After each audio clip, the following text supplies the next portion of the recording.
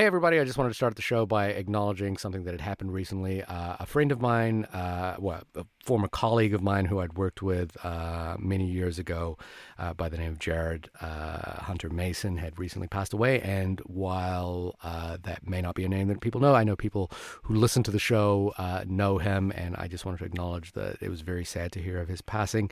The other reason I wanted to acknowledge him is that he was a cameraman at Television New Zealand when I was an editor at Television New Zealand. And I just thought a lot about what made him so great at what he did. It was always, this thing that was so exciting whenever, when I was an editor, to have his footage come into the Ed Suite, because there was just something that he would do with when he was shooting a story. It could be like he was given exactly the same tools as everybody else, but he would just shoot it slightly differently.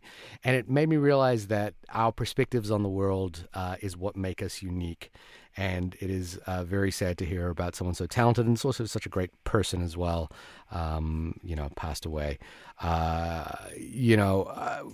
It goes without saying, we're here to talk about movies, and we are always here to talk about movies. If anything, we can take your mind off whatever it is you're going through at this time. Very sad to hear about Jared. And this is our top 10 episode, so we're here to celebrate movies and the people who make them as well. So with that, on with the show.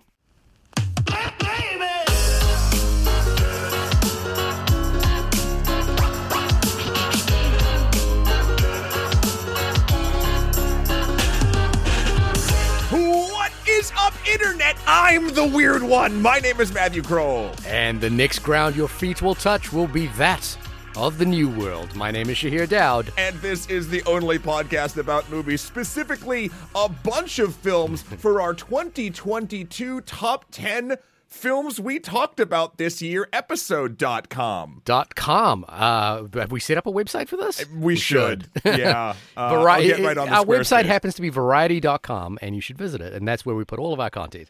Matt, your quote, I'm guessing... Now, is it right for me to guess it at this point? If you want. Look, there's no I know rules. what your quote is. Your quote is from Weird Al Yankovic, the Weird Al Yankovic story. The Al Yankovic story, right. yes. Did you spot my quote? I think I know it, but I'm not going to call it yet. Okay, all right, fair enough.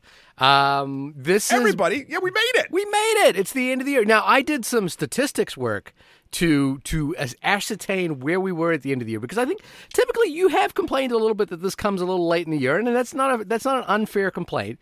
However, it is March. However, it is also 50 episodes exactly since the last time we did this. So if we did it in January, we would probably do it at 35 episodes. We would have covered 35 movies. So we wouldn't have covered a full year of movies. Yeah, I get it. You get it? We've shifted. It's like the seasons are shifting But like it's later. still 1 year. Sure. Yes, because we've always done it late. Yeah, we'll never catch up if we don't catch up. Yeah, the Oscars do the previous year, the year after. That's the way it works, buddy. It's the circle of life. We're in good company. So many of our betters and or contemporaries have been putting out their best of lists around now. It's fine. This is best of list time. I will both accept it and complain about it. Okay. All right. Have you been keeping up with any of the award ceremonies? Putting it out there, asking the question, because I have not. Although I know that Everything Everywhere All at Once is gaining a lot of momentum, and apparently the sentiment is that after the SAG Award victory for Best Ensemble Cast, I believe it was, or maybe it was Best Picture, James Hong gave a speech. James Hong is, I think, 90 years old or something like that. And one awards pundit commented that if the award wasn't already in the bag for Everything Everywhere All at Once, that speech put it over the top. And it was a very good speech. The SAG Awards actually, I haven't kept up entirely. I've just been doing clips. I saw that one. I've seen all the acceptance speeches from other folks in that film. The Jenna Ortega and Aubrey Plaza clip of them presenting was adorable. I haven't really been keeping up. I think we've sort of determined at this point.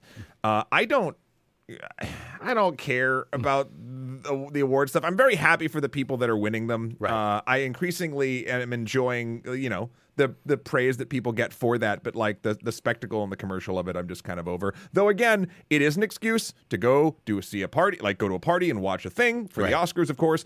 And it does help. We've talked about this before, the goods and bads of it. It does help the films get sort of new life and new people to see them. So that's always good too. Yeah, and Avatar 2 certainly needs it. Avatar 2 really needs some help. Actually, everybody, if you could just go see Way of Water. I know James Cameron, good friend of the show. He's got to GoFundMe. He does. Yeah. He would really appreciate the lift because it's just not doing Fableman numbers, you know? Tell us what the rules, the arbitrary rules of our top 10 list for those who are joining us for the very first time. Oh my gosh. I didn't even think that there would be new people here. Okay, so here's how this show's going to go, everyone. First, Shahir and I will argue about whether or not lists are finite and or important. Happens That's coming every up year, right off same right argument off the gate. every time. Next, we will be basically doing our honorable mentions, films that we did review that did not make our top 10. Yep. Then interspersed between us going back and forth, 10, 9, 8, 7, 6. We have so many fun little things between there. We have some listener top 10 lists, and then we have some highly edited party clips from my holiday party that we record every year with some special guests in there telling us their favorite films that they saw in 2022. Now, that specifically is not a film that has to be, released in 2022. That's just their favorite movie that they saw in 2022. So they could have seen a film from 1931. They could have seen the original All Quiet on the Western Front, and that would be valid for entry in 2022. And since Red was there, it's going to get weird. But his taste is not weird. He's got excellent taste. His taste is not weird, but statistically, at this party, in those clips, he pulls something out of cinematic, like the vault of like cinema from like 67, and I'm just like, yep, and like I trust him completely. I For those who don't know, Red is a professional working editor and filmmaker, and works with a very well-known filmmaker whose name rhymes with Morrissey, I guess. Is it a secret? Can I guess? No.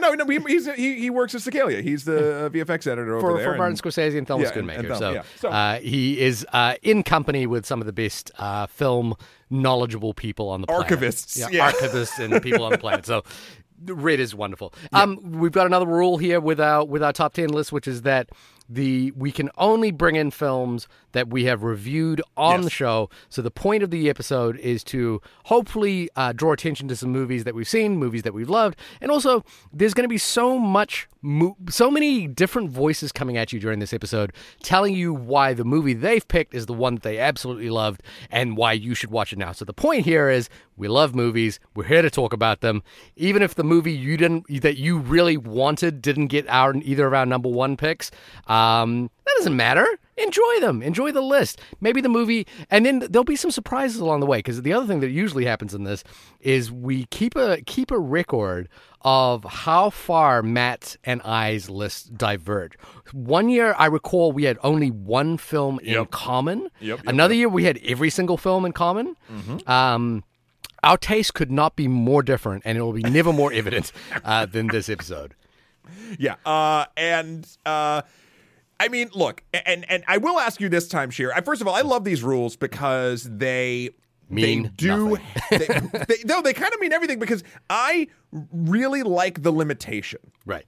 I like it because, honestly, I have the mind of a goldfish these days, and I can just go back to our website, again, onlymoviepodcast.com, and you can see all the wonderful visualizations of the films that we've covered. Right. And I can look at the 50 films we've covered and make a decisive list that is immutable and true and will not change ever post it being broadcast on this eternal form of media content you are injecting into your ear holes, dear listener. And herein lies our first argument, I guess. Shahir hates lists. Shahir hates lists? No. I think you're summing it up a little too. Okay, I apologize.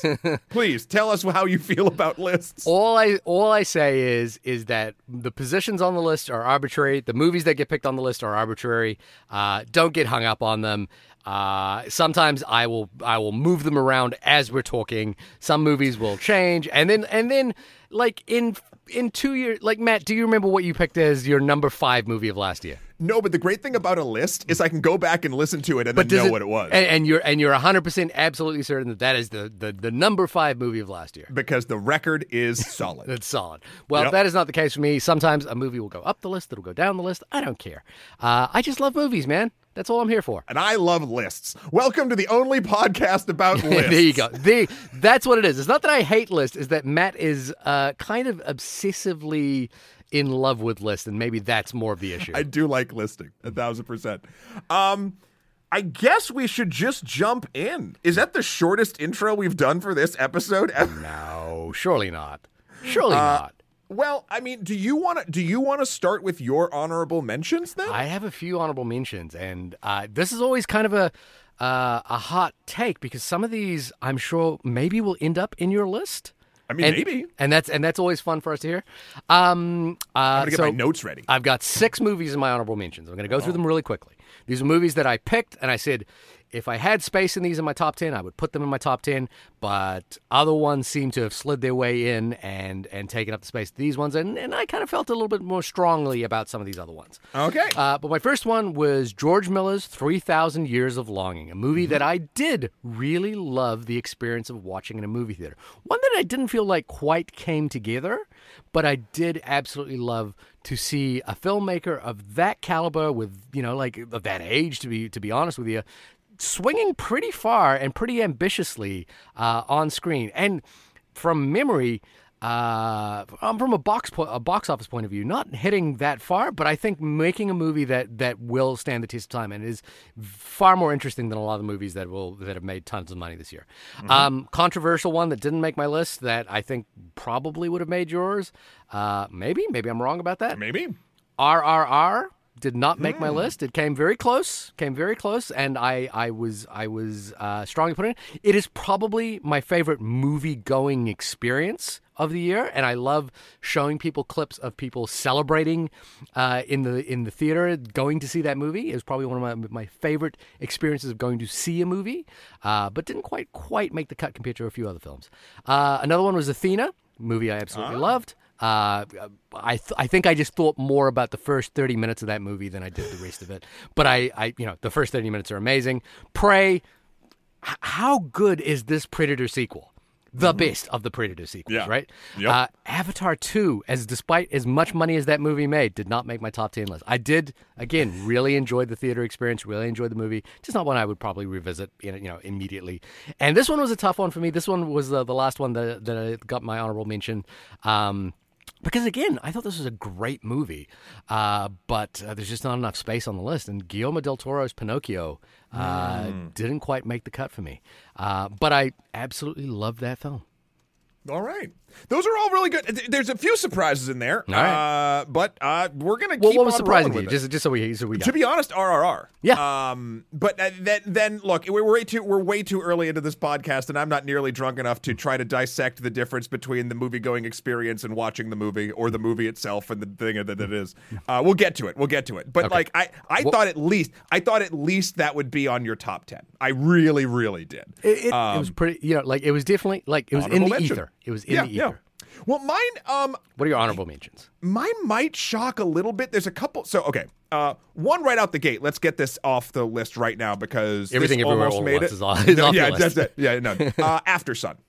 After Sun. Okay. After Sun did not make it, though. I do find myself thinking about it. It was such a wonderful, just microcosm of a slice of a relationship that is complex and deep and presented in such a fucking gorgeous way. I really, really loved that film. Another one, The Batman. The Batman. It's funny. I've watched that movie twice, both in the theater. In fact, that might be one of the only films I saw multiple times this year in the theater. Okay. And every time I scroll through HBO, I'm like, if I had the time, I'm like, ooh, I would watch this again. Like, I just really, really liked the take. It was just an enjoyable ride, even though it was crazy long. Okay. Glass Onion, a Knives Out mystery. Oof. I had such a fucking good time with that movie. Though I do sort of it kind of in almost the opposite way, maybe, or maybe similar. Maybe I'm just proving my point. I was going to say, the way you like talk that you're about dealing with RRR. Yeah. But like that's the thing, right? Like, but it's a little bit different because it's not necessarily the experience, it's the time. Okay. Like I feel like it came out at the right time. It was like what people were talking about for a week, and it was just really enjoyable, and I really, really liked it. Okay. I have 3 more. Black Panther: Wakanda Forever. Okay. I did see this, by the way, as well. Yeah. I thoroughly enjoyed my time. I think it moved the story forward in interesting ways and was a touching tribute to Chadwick Boseman. Mm-hmm. Turning Red. Turning Red. Which was a shock to me how much it resonated. And you know what's funny? Mm-hmm. Listeners, if you're going to listen to any of the episodes about my honorable mentions, go back and listen to the Turning Red episode. Right. I do think that conversation, when I think about having that conversation, I have a smile on my face when I was thinking about this stuff. I was like, that was a really fun episode. Okay. And last, but certainly not least in the honorable mentions, Night of the Coconut. Night of the Coconut, I was for certain this was in your top 10. It just eked out Patrick Willems' feature film debut. I was enamored with this movie. I own the soundtrack on vinyl.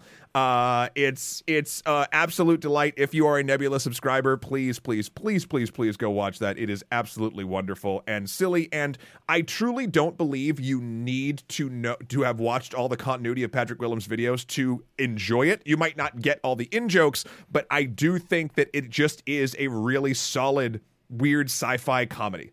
So yeah, those are my honorable mentions. Look at this. We're proving the point already. No overlap whatsoever in any of our honorable mentions. That's true. Though, yeah, so that could mean a couple different That could mean we could have the exact same top 10 list. Yeah.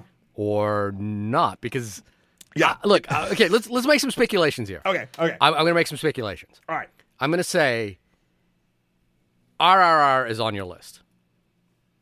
Okay, speculate. I'm speculating. We're gonna note that down. Okay. I'm gonna say Avatar 2 is on your list. Okay, speculation. Have you got any speculations for me? I think, and I'm pulling those. Those were on my honorable mentions. Yeah. I think Tar is on your list. Okay.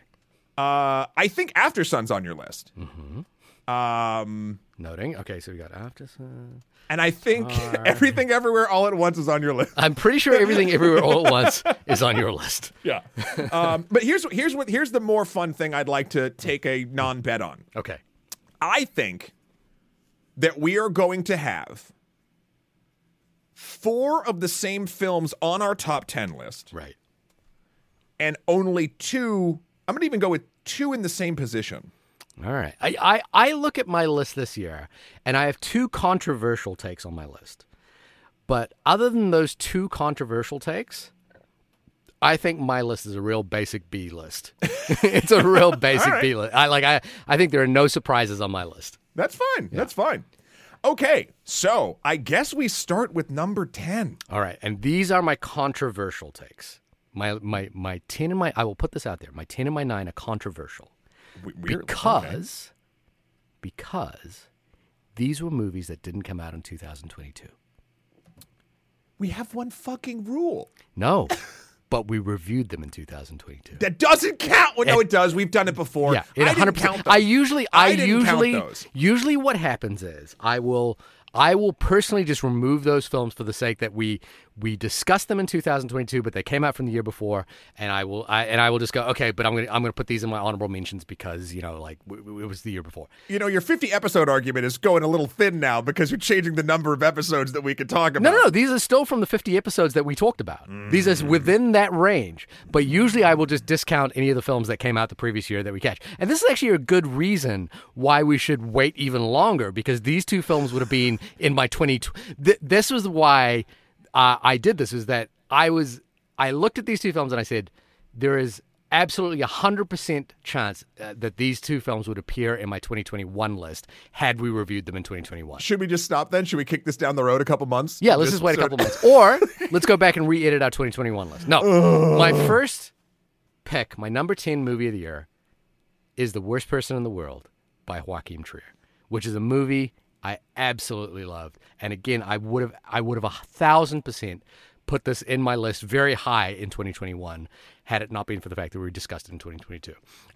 I think this is such a beautiful portrait of this very specific time in your life when you're not quite, where you're kind of grown up, but you're not quite grown up yet. And the thing that's surprising about it is for a movie that seems so laid back and casual, it's really magical. And at times it kind of takes leaps of the imagination, which are just extraordinary to watch and feel. Yeah. And I just remember watching this at like midnight and feeling exhilarated. Yeah, it moved me more than I expected it to. Had I been following the same rules, there's a chance it definitely would have made my honorable mentions. I don't know if it would have made my list, but I see. Look, any ire I sound right now is just from the rules bending, not for the film. The film is but this excellent. rule was my own rule, which is I would just take those movies off. I didn't say you had to do it. I know. And then but this you year, didn't I take said them no. off. You put them on. You added them to the and, time. And then here's the interesting thing is that I felt strongly about these to basically not that normally I would put these as honorable mentions, but I felt so strongly about these two films that I was like, no, I'm actually going to leave the honorable mentions as honorable mentions, and I'm going to put these into the list. Yeah, you felt so strongly you were willing to listen to me bitch for 3 minutes. Yeah. Well, that is a very good compliment to that film. Yeah, it's so good. It's so good. Go back and listen to that. But Matt, what is your number 10 movie? Mine is not controversial, but it shocked me. Okay. When I was building this list and all of a sudden I put this down, I was like, no, that's not. That's not God, my it is. That is the film Ambulance. Ambulance. Ambulance. The drone movie. Yeah, the Michael Bay Bay drone extravaganza. I gotta tell you, man, that is a movie that snuck up on me 3 weeks after I watched it. Okay. The more I sort of read about it and the more I looked into some things and like the more I have wanted to go in all of the films on my list, it's the film that I've wanted to go back and rewatch the most and have not yet. Right. I have gone back and rewatched some of them on my list, but this is the only one that I've wanted to that I haven't. Mm-hmm. It is weirdly, the more I think about it, everything I want from Michael Bay. It's losing a lot of like the bullshit from the Transformers movies and a lot of like weird, tropey, overly sexist kind of things, and like going toward and like or like pure military worship into like more complicated things and interesting protagonists and women that aren't objects, but they still has Jake Gyllenhaal in a turtleneck. Jake Gyllenhaal in this fucking movie is a goddamn force of nature. In a turtleneck. And in a turtleneck. He's in a turtleneck and a chain. Turtleneck right? and chains. There's songs about it. Yeah. And it's funny. Here's the reason. The moment when I was like, this can't be on my top 10 list. This is bullshit. And then I remembered the pure joy of the sailing moment. Of the moment in the thing when they're driving the ambulance and they have the shot cop in the back and it's super hectic and they put in earbuds and they sing Sailing and they're just singing together in the car and then it cuts back to the EMT and the thing and like she can't hear it because the needle drop isn't for her. Right. It's like the two moments when the brothers are just like vibing in this terrible situation. And then like 10 minutes later, they're operating on a spleen with doctors at golf courses on FaceTime. It's fucking maddening. The drone work, while I didn't think it always worked, was just hyper impressive. That he basically hired some like the teenage drone pilot racer to like take huge expensive cameras and like they had to like slow him down to get the shots because the kid was too fast. It's a fascinating like look into where Michael Bay's mind is right now. And I am as shocked as the next person that it is my number 10. I remember the first, I think, 10 to 15 minutes of it. Kind of reminded me of the way I felt watching the first 10 to 15 minutes of Martin Scorsese's Gangs of New York, which was that I was like, oh man, this movie's gonna kick my fucking ass. Yeah. And then I don't know if my ass was completely kicked. Was thoroughly kicked? Yeah, it was kind of like lightly patted. All right, there's nothing wrong with that. Same with Gangs of New York. My ass was lightly patted. All right. Well, so that was our number 10. All right. And if I'm following the format correctly, it's time. No one wants to just hear from us. No. That's boring as fuck. What you want to hear is from you, listener. Me? No, not you. you. Although I did just point at the camera, which Yeah, is looking you. at you. Sorry, that was very confusing. I apologize for the one person in the audience that is Shahir right now that can see me. Hey. No, we asked you all, dear listeners, to send us in some of your top 10s. And we have some written ones and we have some audio ones. So let's go through 2 of those right now. And we may have, by the way, these written ones were sent in quite a while ago, so we may have read these out already. But I love these lists. I love the fact that people actually put a lot of thought into their lists. And so I want to shout these out again. So the first list coming in from Vincent, who also has started a new podcast of his own. We'll link to the show notes on that one. But and take his list as an indicator of the things that he likes and would be willing to talk to you about. At number 10, coming in hot, Nope. Number 9, with a jet engine, Top Gun Maverick. Number 8, quieting down a little bit, All Quiet on the Western Front. Number 7, hissing all the way, Puss in Boots 2. Is it Puss in Boots 2 or is it Puss in Boots 3? No one knows. No one knows. Hot take, a movie that is on your honorable mentions list, After Sun. Another movie that is on your honorable mention list, Glass Onion. Another movie that is on my honorable mention list, RRR. A movie that Vincent wrote us an email about and discussed, the documentary The Territory. Another movie that is on my honorable mention list, Prey, the Comanche dub, by the way. Excellent film. And obviously excellent because it came in at number 2 on Vincent's list. And number 1, a film that I think we're going to see a few times on everybody's list this time around, is Everything Everywhere All at Once. That's a good list. That is That's a good list. Yeah. That's a great list. I respect that very much, Vincent. Thank you for sending that Particularly The Territory. Vincent, again, thank you for giving a shout out to The Territory. I will make some time to see that movie because you put it on the list. Yeah. Next up, we have an audio top 10 from Jacob. All right. Friend of the show, Jacob. Jacob, take it away. Top 10, here we go. Hit the road trip that I didn't understand but felt. Empire of Light reminded me of when I worked at a movie theater last summer, and I could feel it, even though that was across the pond and in a different era. Barbarian. I spoil the funny part of this movie to everyone I talk to. You know the part. The Batman, a mucky film that surprised me in where it went and how it got there. The Bob's Burgers movie. I wasn't in love with this movie, but I am now on season 6 of the show. Men.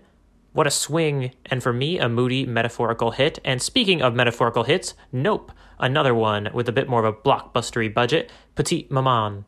I wasn't sure what this film was doing until the tears started. Everything Everywhere All at Once. How is this not my number once pick? I don't know. Maybe because After Sun. Such a specific story, but you can just feel the life and the way that the scenes of this film just breathe in the way that they're shot, and it's just so beautiful. All right, I think it's all the time I have. Jacob, what a look. Can I tell you something? Sure. Based on the I did read Jacob's list earlier, and based on that, I actually sought out a film that he reminded me of that I hadn't seen. I watched it last night. A movie called Hit the Road by Pandar Panahi, who is the daughter of Jafar Panahi.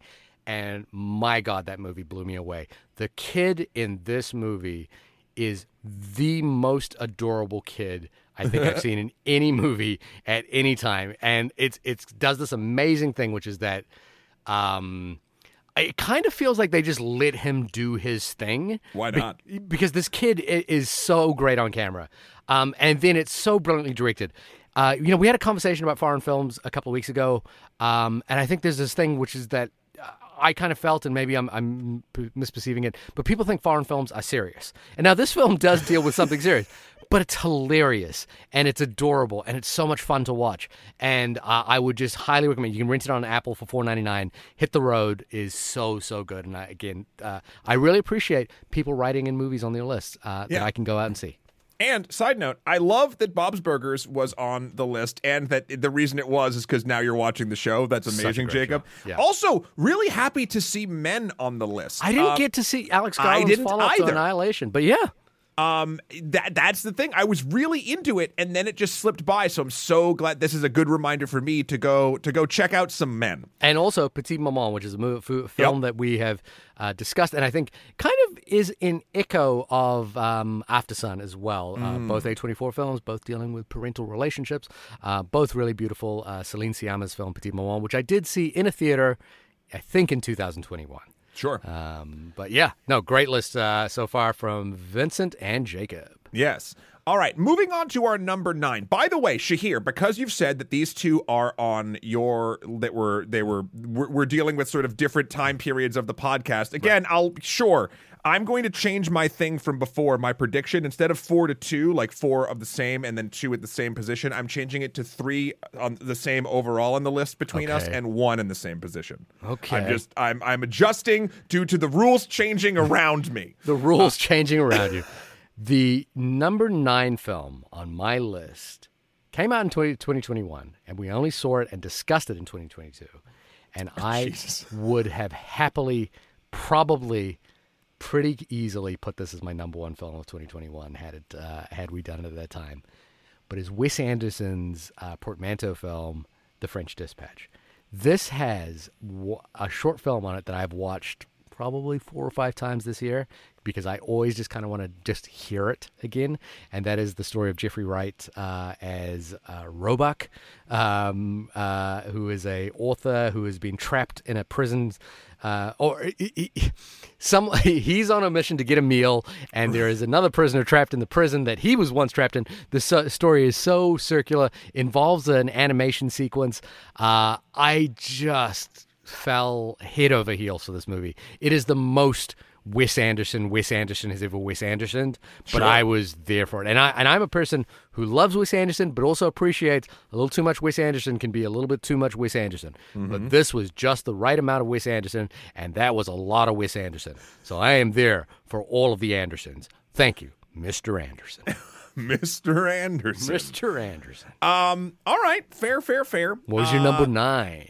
So my number 9 would take your number 9 and trap it in the woods and just murder the hell out of it. My number 9 is Prey. Prey. Prey is this so good. movie snuck up on me like a cloaked 7-foot-tall, muscle-bound death trap alien. Yeah. And just took my breath away in ways I didn't know that I say this very lightly, Hulu original, it's not really. It's also Fox like the thing. 5th or 6th sequel in a franchise. In a franchise that has been diving pretty terrible. Down. There's only one good movie in it, right? Okay. Prior to this one, yeah, there's only one good movie. No, okay. I will say this: Predator 1, masterpiece. Yeah. Predator 2, fun, and best tagline for a film ever. He's in town with a few days to kill. Then there is Predator. Yeah, or the Predator. I don't know. The one with Adrian Brody is the one where they get dropped on a planet. I haven't seen it. I heard it was okay. It is interesting. Yeah. And then the one that Shane Black did. Yeah. Predators or The Predator. I don't know. That was hot garbage. Alien versus Predator 1 and 2. I mean, schlocky if you're in the mood. I saw one on a drive-in. It was fine. And then to have this just come out the gate. Like, this is the formula. Yeah. This is the formula. Drop the Predator in historical moments. Yeah. That's all I want. That's all I want. It's so good. I don't know, like just solid sci-fi action. No bullshit. Just like really good fights and setting up characters you give a shit about in a Predator movie is important. Right. And they do that. And it's really, really nice to see. Also, the Comanche dub is very, very cool. I am so glad that they were able to do that. That is why Prey is my number 9. I pray that you all watch it if you have not. It's pretty available. It's pretty available. Well, if you have Hulu, it's pretty available. Yeah. Great pick. That was one I am sad that is on my honorable mentions list, but it's on my honorable mentions list for a reason. You did which is it. That it's great. Like the movies on my honorable mentions list are always like, these are great movies. I would watch any of these in a heartbeat. Yeah. Yeah, sure. That makes sense. Okay. So now everybody. Little bit of setup. So this is the first clip. I'm going to play these in chronological order, Shahir. Okay. So as these go, basically at parties, I bring people into the studio for my holiday party and I have them talk about their favorite film they saw in 2022. They start pretty succinct. And by the end of these, because of libations and frivolity, they get weird. So this one makes a lot of sense. Okay. I would like to invite to the floor friend of the show, SVP, Andrea Paredes, friend of ours from MTV back in the day, and someone named Bob. Yeah, Bob sounds great. Let's listen to Bob sure does sound great. Let's listen to what they think their favorite films of 2022 are. I am here with Andrea, SVP, and of course my cinematic. No, I'm sorry, sir. I don't actually know your name. Your mystery guest, Bob. Wow. Oh, fuck me. Okay, we're gonna talk about our favorite films of the year. SVP, why don't you start off? What's your favorite movie you saw in 2022? Well, sorry to be predictable, but I will go with Wakanda Forever. Okay, all right. Good choice. It was really Phenomenal fucking good. choice. Yeah, it really was amazing. And so here's the thing. In terms of getting me to cry, I think this movie actually broke Color Purple's record. Shit. Wow. Of like 2 minutes and something. It's like, okay, wow. Because they gave, obviously, Chadwick his flowers, in that respect, and it was a great thing to experience, and that he was acknowledged and everything. I know a lot of people are a little wound up because they feel maybe the role should have been just recasted like all the other sort of Disagree. things. But I like Disagree. Yeah. But I like the progression. I like the fact that Shuri inherits the mantle, and in a way that makes Marvel sense. Yeah, and honestly, in a way that makes Shuri sense. Yes. Like, which I really appreciate it because she was never into any of that shit, and she like scienced it to being the thing. So yeah. Yeah, so there was that. I get with it. me. I like it. Yeah. Andrea, Hi. what's your favorite film of 2022 that you've seen? So I will be honest and say that there was nothing that stood out in my mind specifically, and I saw most of the marquee movies out there, but I'm going to throw Top Gun out there, Maverick. All right. Specifically because, and this is more of a personal thing, but I went in with such low expectations for something that was supposed to be released for years on end, and obviously pandemic things happen. It's cool. But I went in, I had to actually go watch it. It wasn't like I'm going to go in and just watch it because I wanted to. Sure. I had to watch it, and I watched it, and I will just say, maybe I clapped a little bit at the end. Maybe there was some blurred vision. I just felt like it was a very good closing of the story. A lot of full circle moments. I thought it was beautifully shot, cinematically. I think I enjoyed it as a human unexpectedly. Yeah, it's a great movie theater movie. There's no question. Yes, and I saw it in IMAX. So, I mean, there you go. Hello. There you go. Look at that face. Bob, take us home. What was your favorite film of 2022? He's getting ready to judge me. It's totally fine. Well, No, I can't keep up this. Oh my God, Shahir! You're Bob? How'd you get The here? disguise. I've been putting on a beard and long hair for the last 2 years just for this moment. Wow. And I am now finally revealing that it was me, Shahir, all along. Holy Wow. shit. I know. Wow. What have I seen that was great? I have seen one movie that I thought was amazing that you reviewed on the podcast that I didn't get to review on the podcast. And that was Good Luck to You, Leo Grant. Oh, so good. It's so good. So Emma good. Thompson in that film, I think, just really demonstrates a performance can be captivating by doing the barest of minimums. And it's really an amazing performance. And I think her and the young gentleman who was in it, whose name I actually don't know, just really play off each other so beautifully. And the final shot of that film, it's so beautifully timed. It's such a powerful statement to what the movie was talking about in terms of like an older woman finding her sexuality and being okay with herself. So that was my Good number one. deal. As a last thing, I do want to say I'm very thankful to still have all of you in my lives, and I love that you're here at this party where I drag people in to talk about films for Shahir and I's podcast. It means an absolute lot to me, and you guys are some of my oldest New York friends, and it's really lovely that we're all like still here. So thank you very much. Love to be here. All right. Thanks. absolutely. Also, Die Hard is a Christmas movie. Yeah, Yes. fuck yeah, fuck yeah. Are we doing this? Yes. Wow. Wow. So that's just so everyone knows. Did that turn into a college dorm room all of a sudden? It did. Just so everyone knows, that's the lightest level of drunk that all of these clips get. For context, I don't drink, so that was it. Yeah. So it was the reveal of Bob, one of my favorite twists of 2022. Like a Shyamalan movie. Yeah. Can I give you another twist? Yeah. Which is that we're going to jump into our number 8s right now, and I don't need to talk about it at all because my number 8 movie, by pure coincidence, happened to be Good Luck to You, Leo Grande. Everything Bob said about that movie, I 100% agree with, and it is actually my number 8 movie of the year. What a fortuitous circumstance, listeners! This That was is not planned. This is the order of operations that I prepped these things in based on the chronology of the party. Wow, it's like a Tetris piece that just fell into place. That's wonderful. That's wonderful. Yeah, that's a fucking great movie. Also, I'm curious, sort of as a side note, and how many like overlaps in the party that there will be. Okay. So right now we have I'm one for them down. Leo Grande. Look, Okay. We have one for Wakanda and we have one for Top Gun. Well, look, if we're talking about who's winning the movie top 10 list right now, so far Wakanda Forever has had 2 mentions. But one was honorable. It doesn't matter. Okay. It doesn't matter. Also, After Sun has 2 mentions. One was honorable. Maybe an honorable gives you a half a point. Jesus, okay, God, okay, son. These things look like a demon's resume. All right. But Wakanda Forever is winning the pod. It is winning, right? It's winning currently. It is winning the movies of 2022. Okay, cool. Well, my number 8 will not change the standings. Okay. My number 8, it's a small story.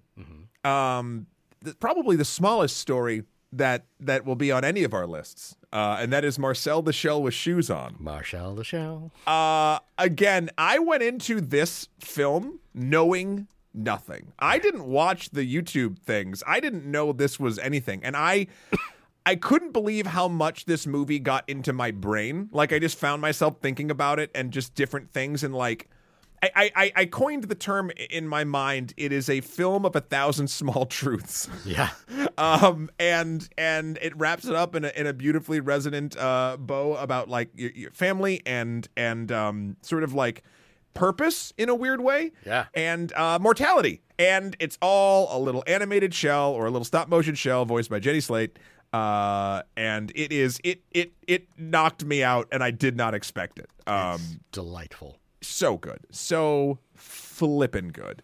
If you have not seen it, which I feel like most people, maybe people haven't heard about it. I have no idea because I didn't. It's nominated for an Oscar this year against Guillermo del Toro's film, so hopefully more people will see it because of that. Exactly. And maybe they'll learn who Isabella Rossellini is. Maybe.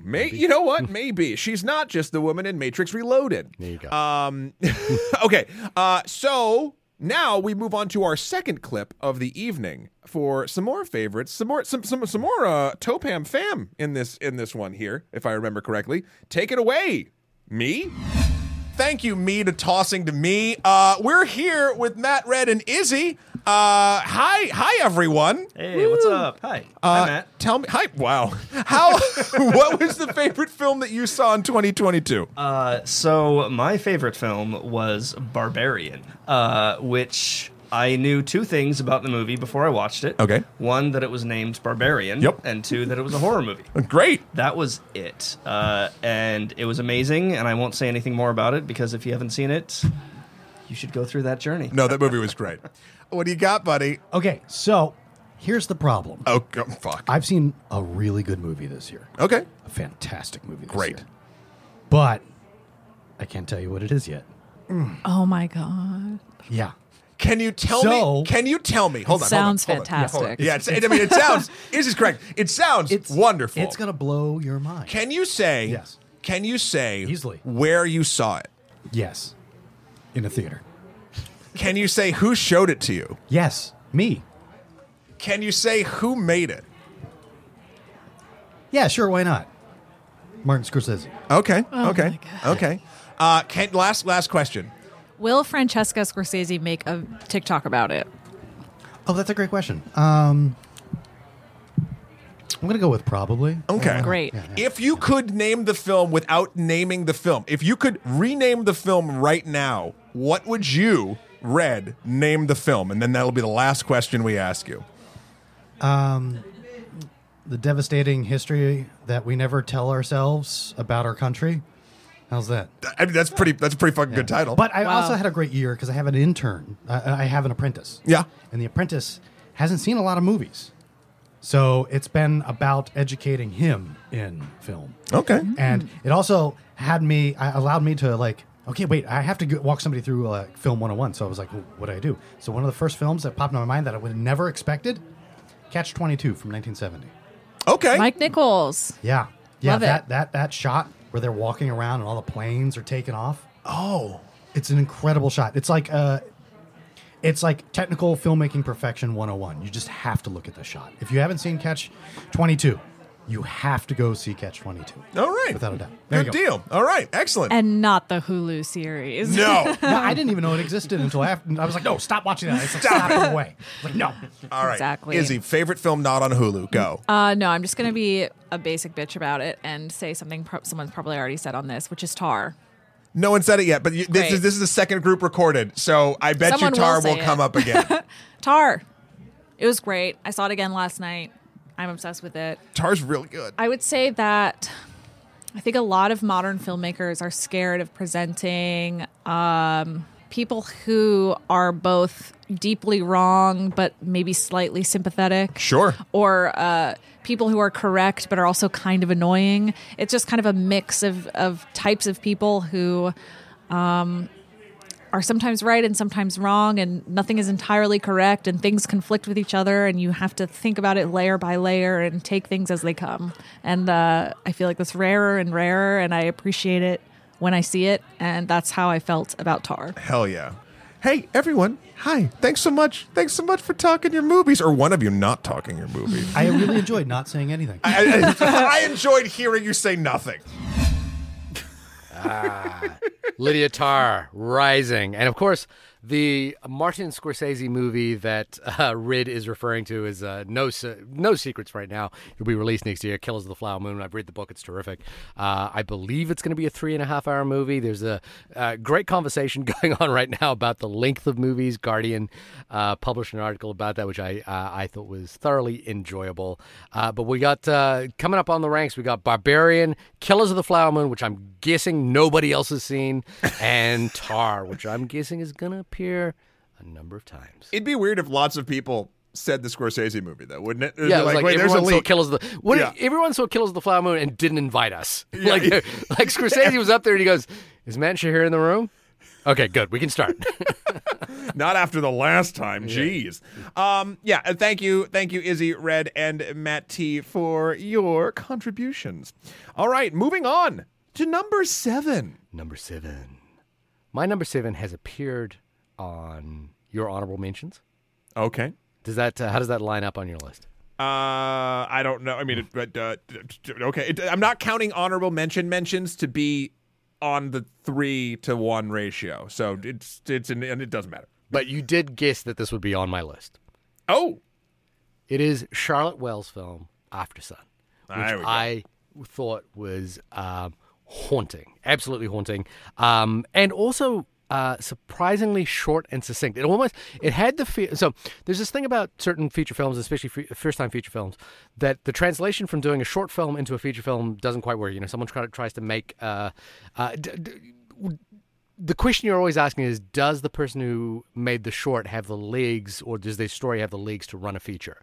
And there's an interesting thing with After Sun, which is that it feels like a short film that is perfectly calibrated. It is, a hot 90 minutes or something like that, very short and succinct. But it's a single idea told beautifully and evocatively and very confidently as well. There's a lot of adjectives there. And creates this entire, really self-contained examination of a human being at a difficult time in their lives. And first-time film, was absolutely blown away by it. Such a great movie. it really is. I think the last shot of that movie Yeah. might be my favorite shot of 2022. Ooh, that's a good question. What are our favorite shots? I mean, I just that knocked like because and it's not that like it was so much technical excellence displayed. Like it was It's pretty technically excellent. It was, but like other things were technically excellent too. I think though the effectiveness of that last shot was built on a very careful machine that was constructed of the entire film leading to that last shot, and it was just the perfect button, the perfect endpoint for that story. It was that movie's fucking great. What's your number 7? Well, we keep going down this list. It's just another one's gone, another one gets on, and another one rides bites the the bus. And they ride the bus. And we're doing Weird, the Al Yankovic story is my number 7. Al Yankovic story. I cannot. This came up hotter than Black Panther Wakanda Forever for you. It did. Then After Sun. So here's the deal. Then Night of the Coconut. There is a lack in cinema of Weird Al Yankovic. and I say that and it's like, ha ha ha ha ha. It's fucking true. Like it's both a joke and the realest thing I've said thus far. The man has a sort of comedic timing and not even timing. I don't know what it is. Style? Like it transcends a lot of other comedy for me. And in a world where, to be perfectly honest, there are movies that are very funny, but straight up comedies seem like they're being made less and less, or the ones that I'm interested at least are being made less and less. And this made me feel like I was watching UHF for the first time. Yeah. And it just felt so like the most loving love letter, not afraid to poke fun, but then admit that it's poking fun and then kind of make him seem cooler than he is, even though that's part of the joke. Like the whole thing was amazing. The only flaw, honestly, and you know what? This isn't even a flaw. This is the only alternate thing that I would change is I want to own this. I want to own a physical copy of this movie, and I think because it's a Roku original, I never will. Yeah, you might. Who knows? Maybe. Who knows? Anyway, I was blown away by this. Daniel Radcliffe as Weird Al was amazing. I don't know. This is another film that I literally like think about the jokes and just laugh. Like by myself, and a comedy hasn't done that in a minute. So I don't know. I'm very thankful that it existed. I'm very thankful. Like you could see something like this happening for a lot of different stuff, but like to have it actually work was amazing. And I don't know if you haven't watched it. It is free. You can just go watch it with commercials on Roku. Yeah. They do a really good job on Roku. Yeah. So anyway, that was my number 7. Weird, the Al Yankovic story. All right. So far, Matt, by the way, we have no overlap. I know. Right. No, we have one. What was it?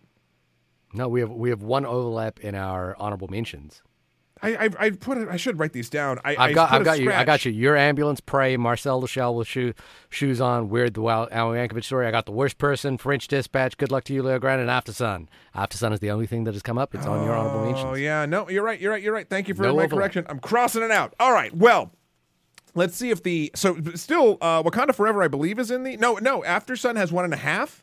Yeah, but Wakanda Forever has 2. Does it have 2 or 1.5? No, it's got 1.5 because it's an honorable mention. Oh, you're right. So they're neck and neck. Here we go. 1.5. Okay, neck and neck. Let's see if this will change the tune. Here's another party clip. Hey, thanks so much, Shahir and Matt. You guys are very handsome and good at podcasting. I'm here with Joe, Marlos, and Jordan. We're talking best films that we've seen in 2022. You really emphasize scene, like somebody might talk about a movie that they read or something. Jordan, you know what? Go first, buddy. You just voted. Congratulations. What film did you see in 2022 that you loved? You know what? For once, it's easy for me. Everything, Everywhere, All at Once. All right. Like 100% favorite movie. It's like top 3 favorite movies ever for me now because it has just such a good feel. Like it hits the what's the word I'm looking for? The feel of it is just right. That's not the word I want, but it's flavor, the timbre. Yeah, the timbre, the flavor, the all of feel. those wheels. The mouthfeel was perfect. Okay. I was like, any other spoon and this would have been wrong, but this is the right spoon. Okay. This is the right meal. Everything about it. See, we got to an actual meaningful review of Everything Everywhere All at Once by that statement. All right, who wants to go next? So I'll go. All right. So I was thinking about Everything Everywhere All at Once, and then I saw, what was it? 3,000 Years of Longing. Oh yeah. Which was amazing. Yes! Like, absolutely amazing. Just like one of the most visually brilliant movies I've ever seen. Yeah. Stunning. Yeah. Absolutely stunning. Yeah, it was, what was it? George Miller, right? Who directed it? Fury Road and Babe 2. Babe 2, Mad Max. Yep. The father of Mad Max. Yep.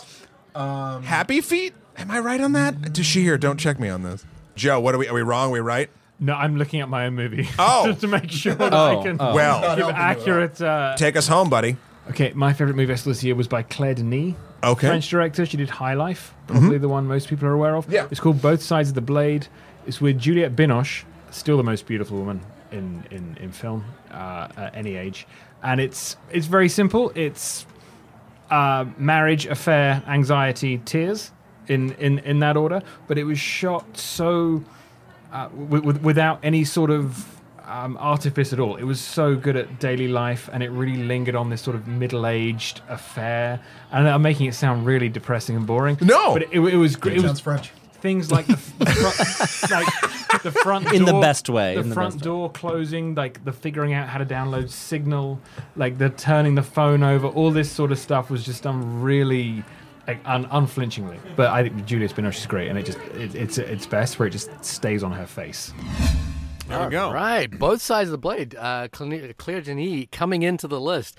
We got a triple tie now, though. What's that? We got a triple tie now. We got a triple tie in what are we? What's 3,000 Years of Longing, Wakanda Forever, and After Sun each have 1.5. Whoa! Everyone's got an honorable mention and a best pick from everyone. Yeah. I saw my first Claire Denis movie this year. Actually, to be honest with you, she is a filmmaker I feel like I haven't watched enough of. I wanted to see High Life. Beau Travail, I should apologize, did come in the Sight and Sound Top 100 list quite high this year, so I do need to check that out. I remember that was one of my a cinematographer I worked with said it was one of his favorite movies of all time and one of the most beautifully shot films of all time. But the movie I saw for the first time this year was White Materials with Highlander himself, Christopher Lambert. Really? Yeah, and as a South African coffee farmer, protecting his farm in the last days of an anti-colonialist revolution. Whoa, what year was that? That came out in, I want to say 2000. It would be in the 2000 noughts. It would be like 2012 or something like that. Okay, cool. And with Isabelle Huppert. It was delicious. So I'm eager to see both sides of the blades based on that. And also, it reminded me of Jonathan Blade. What are we going to do? I was going to say both sides of Jonathan Blade. You know how people say they have a parasocial relationship with podcast hosts? Sure. We have a parasocial relationship with the listeners. Like, I was like, I feel like I know these people, but I was like, maybe I don't. If I saw them in the street, I would walk up to them and be like, "Hey guys," and they like, would be so fuck weirded away out from me. Yeah, 1,000%. You and me both. All right, well, this is bringing us into number 6. Shahir, what is your number 6 film of 2022? Well, I say this is going to be one of the great equalizers because this is the first movie that we have in common. So it is one of your top 6, which is Marcel the Shell with Shoes On by Dean Fleischer Camp. I think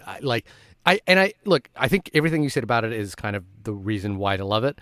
Reason I love it is it made my son giggle so much. He was this sort of uncontrollable giggle at just how delightful Marcel was. Like, my son actually fell off his chair at one point, and that just made me so happy watching that movie. And for that reason, it should probably be my number 1 movie, to be honest with you.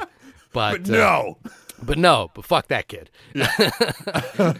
I love it. And look, in the conversation of Guillermo del Toro, it's up for best animated feature. I obviously would vote for this in that category, just because I think it plays with the form in beautiful ways. It has interesting ideas, and it's just such a delightful, beautiful story. Yeah, no, agreed. All right, what do you got? My number 6, actually, it's my number 6 for the exact same reason. It's that it made your son giggle a bunch. Barbarian. Yeah, he did. In the theater. I took him. I hope you don't mind. That's fine. We followed it up with Predator. What are you going to do? Yeah. So, Barbarian, I got to say, also, with this, now there's a tie between Marcel and Barbarian. Okay. With 2 full points. Ooh, Barbarian with 2 points. So this movie, this reminded me how much I love going into horror unknown. And the power, I will say, of an excellent trailer not spoiling the film. I got the vibe of it. Nothing in the trailer other than a few quick shots was outside of the first 20 minutes of this film, and everything felt like a surprise.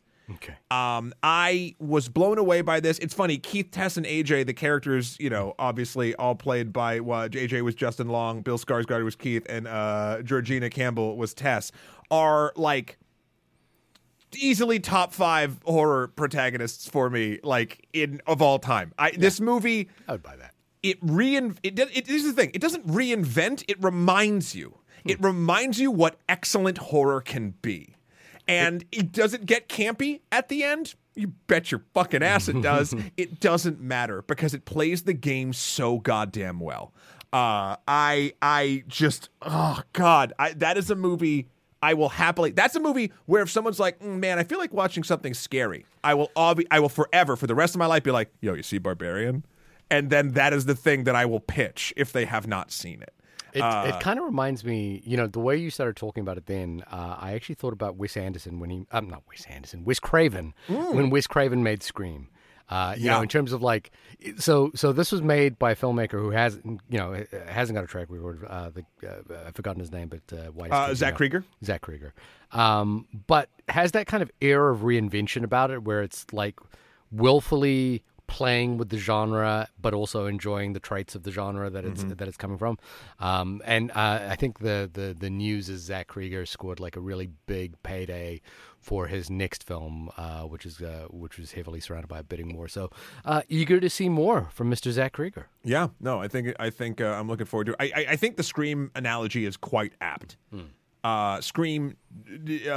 Again, was a reinvention / reminder of what horror could be, and I do think that Barbarian and the hype around it, the word of mouth hype around it, is word of mouth we'll hype. do that. Yeah, the word of mouth. Real hype. good mouth hype. Yeah, lots of good mouth hype. Okay. Well, speaking of mouth hype, here's some more mouths hyping films they loved in 2022. I'm here with Pat, Isabel, and Jamie. Hey. Hi, everyone. Welcome to me grilling you about your favorite films of 2022. This does not have to necessarily be that they came out in 2022, just that you saw in 2022. Oh, really? Jeez, you just threw that wrench in the works. No. I'm going to stick with mine. Okay, you want to go with yours? Yeah, Jamie, kick us off. So I'm assuming that no one else has talked about this film because not many people saw this film, and I think that's a shame. Don't worry, darling.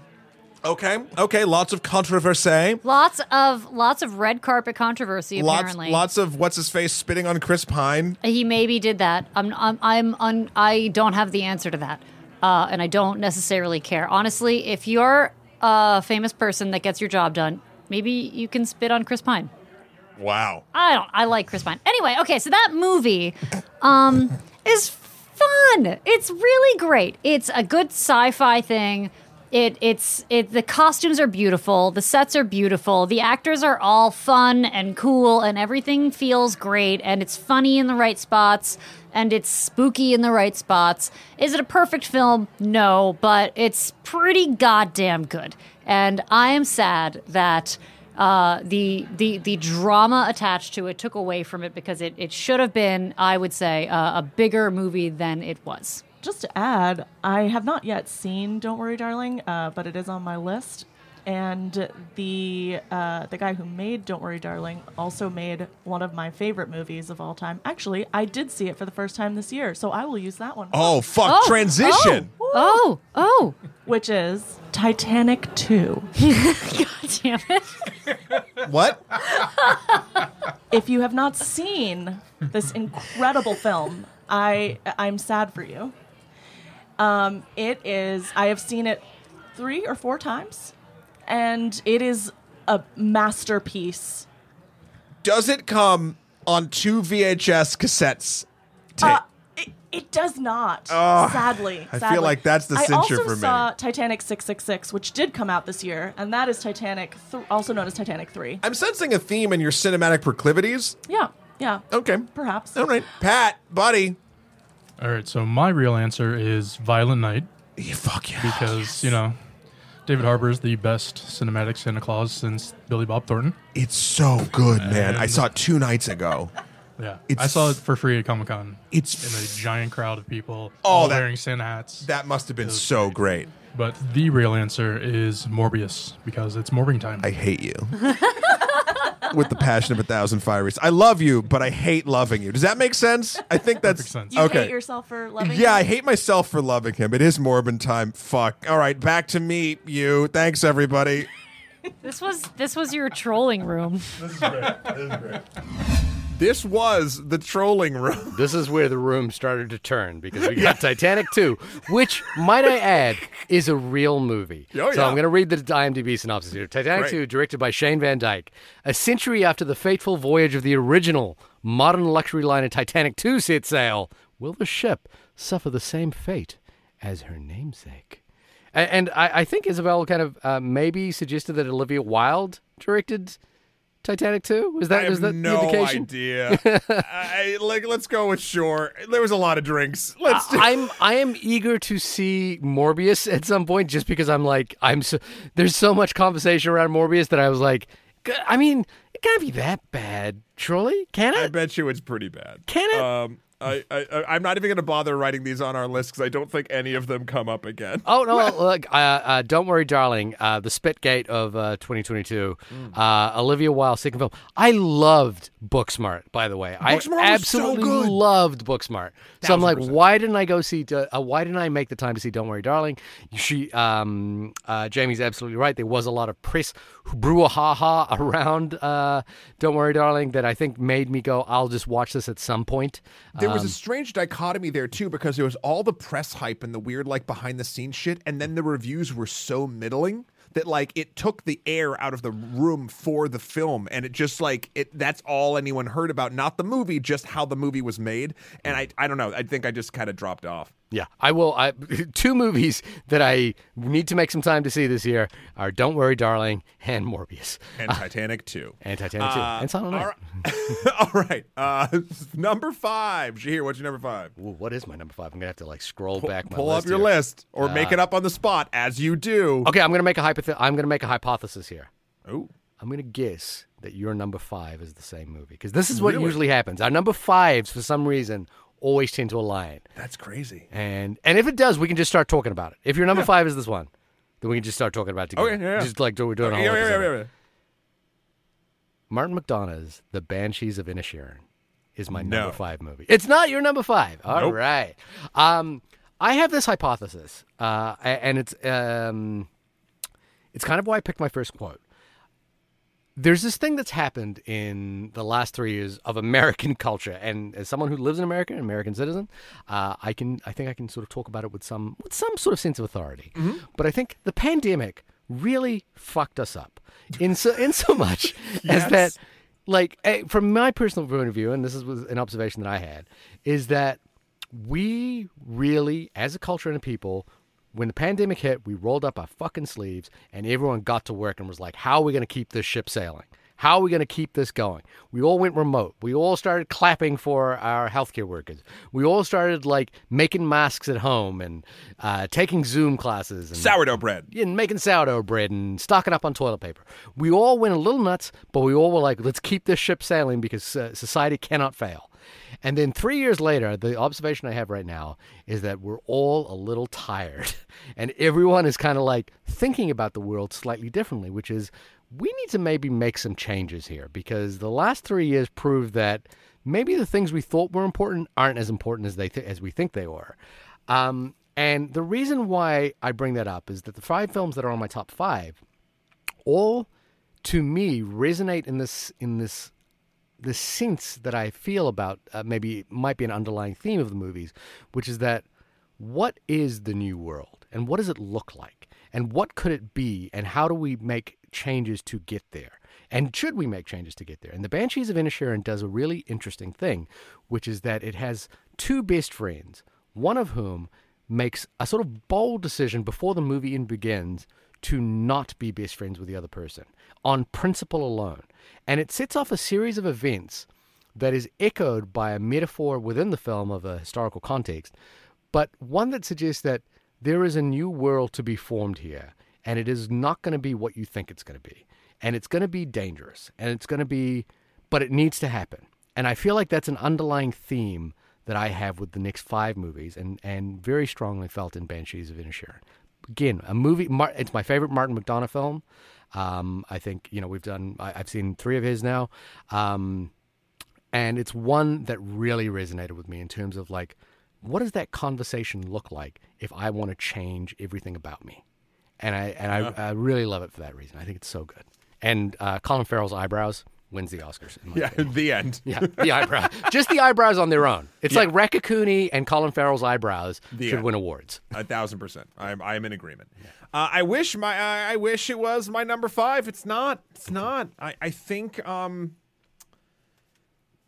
have to go with the film whose character lives in my head rent free. And that is Tar. Lydia Tarr. Lydia Tarr coming in at number 5. This movie. What the hell, man? I didn't know what to think going in. I know that I love Cate Blanchett. Also, side note, how fucking weird is it that Cate Blanchett is going from Tar to the Borderlands movie? Is she? That's literally... Yeah, but Cate Blanchett can do anything. I know, but it's just silly. That's the point. Because it ties in with a certain element of Tar. There's just... I don't want to spoil anything for Tar, because Tar is one of the most... I mean, Izzy said a lot of it the best. Like, it's profound. It's funny. It's weird that it feels like an experiment of dealing with a protagonist that is also kind of an antagonist, that is not perfect, that has flaws, that you might agree with some things but still think they're a horrible person. Like, that exploration is phenomenal. Cate Blanchett fucking kills it. It's eerie and creepy, and it's the most supernatural feeling film that has no supernatural element to it. Or does it? Or fucking does it? Or does it? And the memes are the dankest I've ever seen. The memes on film Twitter with Tar are just... Because Tar kind of rhymes with everything. Right, yeah. Eamon Targaryen. What was it? The Don't Worry Tarling. That was another big one. That's a good one. That's a good one. Avatar. Of course. It's too easy. Tar Wars. Wars. They just keep going, and they'll never stop. And Lydia Tarr is... a character is successful when everyone just not believes, but just wills them to be real. And I feel like that's what happened with Tar. We happen to know a lot of award movie producers, and every time I'm on a phone, on a professional call with an award movie producer, I always turn to them and say, at some point, and be like, I hope you're pitching, and then Cate Blanchett runs out and tackles the winner. Yeah, like no matter what happens, and it should be a runner on every award. Yep. Cate Blanchett runs out and tackles the winner. Yeah, we will be talking more about Tar at some point. Agreed. But now we're going to hear some other people talk here. We've been talking too long. Here's another too much clip. of Tar talk. Yeah, welcome to. Thank you for coming to our Tar talk. Here's someone else's talk, maybe about Tar. Who knows? Hey, I think that was a great transition, me. You did a great job tossing to this bit. I'm here with Nick, Tanya, and Kristen. Hi, guys. Hi. Hello. Woohoo. Kristen, why don't you start us off? So I thought about this long and hard. My favorite movie of 2022 is Marcel the Shell with Shoes On, and I will tell you why. Okay. Please. Okay. I laughed. I cried. It was very emotional, and it was nostalgic for me. I feel like a lot of people also felt that way, and it was just like a fun time. It like tied a nice little bow around Marcel's story, and kind of like was just very... It was very fulfilling for me, and I really liked it. I have to say, this completes your Trolls journey in a very odd and correct way. I know. All right. I'm going to have Nick go next and Tanya go last. Studio 666. Oh, fuck. What? Yeah. Is he, know what that is. Did you see it? I didn't see it. I didn't You get to see it. didn't I see didn't it? get to see it. I'm shocked. 666 Have a rooftop party. I'll do it. was Twist our arm. the best, the one and only Foo Fighters movie. Would you say it's the best, the best, the best, the best Yeah. of Of film? you. Yeah. Also, like to say R.I.P. to Yeah. to the Hawk. Yes. Cheers to Taylor. Yeah. Cheers to Taylor. Actually, pour one out for Taylor. The film itself is hilarious, and it definitely plays the part of Hollywood horror gore humor. Sure, if you will. Yeah. The plot is great, particularly that it is a haunted mansion that is already, like other people have already gone in here. Like it's a big, it's like a mansion that people go to record albums, and so they're Wait, record. like it's like a legit thing. Yeah, Oh wow! it's I amazing. had no idea what. Like It's I pretty had cool. And no the idea ending, what the we're talking ending is about. so ridiculous. It's pretty gory, isn't it? And they all play themselves, which is Oh. great. So I The- mean, the greatest they're not, role. They're Yeah. not actors. They're Yeah. just, they're no, they are. They're method. They went all method to this. So I mean, when you feel method for yourself, you know your method. Yeah. Tanya, favorite film 2022. Well, I can't believe I'm going into the gory as well. Wow. Right? Exactly. Yes, Matt. That's the face to make. So I'm going to say it was not my favorite movie, but it was the movie that made the most impact in my life this year. And it is called Fresh. So if the title doesn't give it to you, Yeah. it is gross, but it is great. So eating people. Great topic. It's cannibalism. It's about eating people. It is about eating people. And I can't tell you more because then I'm actually going to ruin it for you. It was just so well made in terms of like it was gory, but it was also just enough not that you just had to keep on watching it. Like I just like was crunching it and I was like disgusted for like the next week. Hey, certified fresh. Oh my god, certified fresh. Is anyone in it? That's kind of the point. No one's in Wait, it. do It's we- all No. sock puppets. Do we know what it? I Do we know what it is certified? No. No, I don't We know. gotta find out. I think it's like. Can you look it up? Yeah, look up the Rotten Actually, Tomatoes score real quick of Fresh, but we have to do it quick. We have to It is vamp while she does it. 81%. I only had it 81% on- fresh. 81%. Fresh is 81% fresh. I don't know if Marcel Wait, is that is audience 81%. or- Hey, all three of you. I love you very much. Thank Love you so much. Thank you, Matt. Bye. Fresh, certified fresh. Certified fresh, Starring 81%. Sebastian Stan, Yeah. by the way. Yeah, coming out. Also, there is another film called Fresh, which came out in the late 90s, a movie about a young chess-playing prodigy from, I believe, Harlem or the Bronx, I want to say. Did you think that that's what she meant at first? It actually was one of because that's a formative movie for me. Because your eyes lit up. And listeners, you don't get to see this, but when he heard Tanya say fresh in that clip he hadn't heard before, he like beamed and I was like, really? Is she here psyched about this? And then I saw the moment when you realized it wasn't that movie and you died a little inside. That my brother and I went to see that movie, and it was a formative experience for me. I, like a lover of hip hop and American cinema, and that was just this great experience. Probably not quite the same as the Daisy Edgar Jones Sebastian Stan movie, but look, we're getting a lot of hot takes here. What do we got? We got. Look. Marcel the Shell with shoes on in the lead. Is in the lead. It is With winning the top 10 poll right now. Which is an amazing feat. But Wouldn't it maybe- be amazing if it won? Yeah, I know. Well, here's the thing. Maybe your number 4 will adjust that in some way.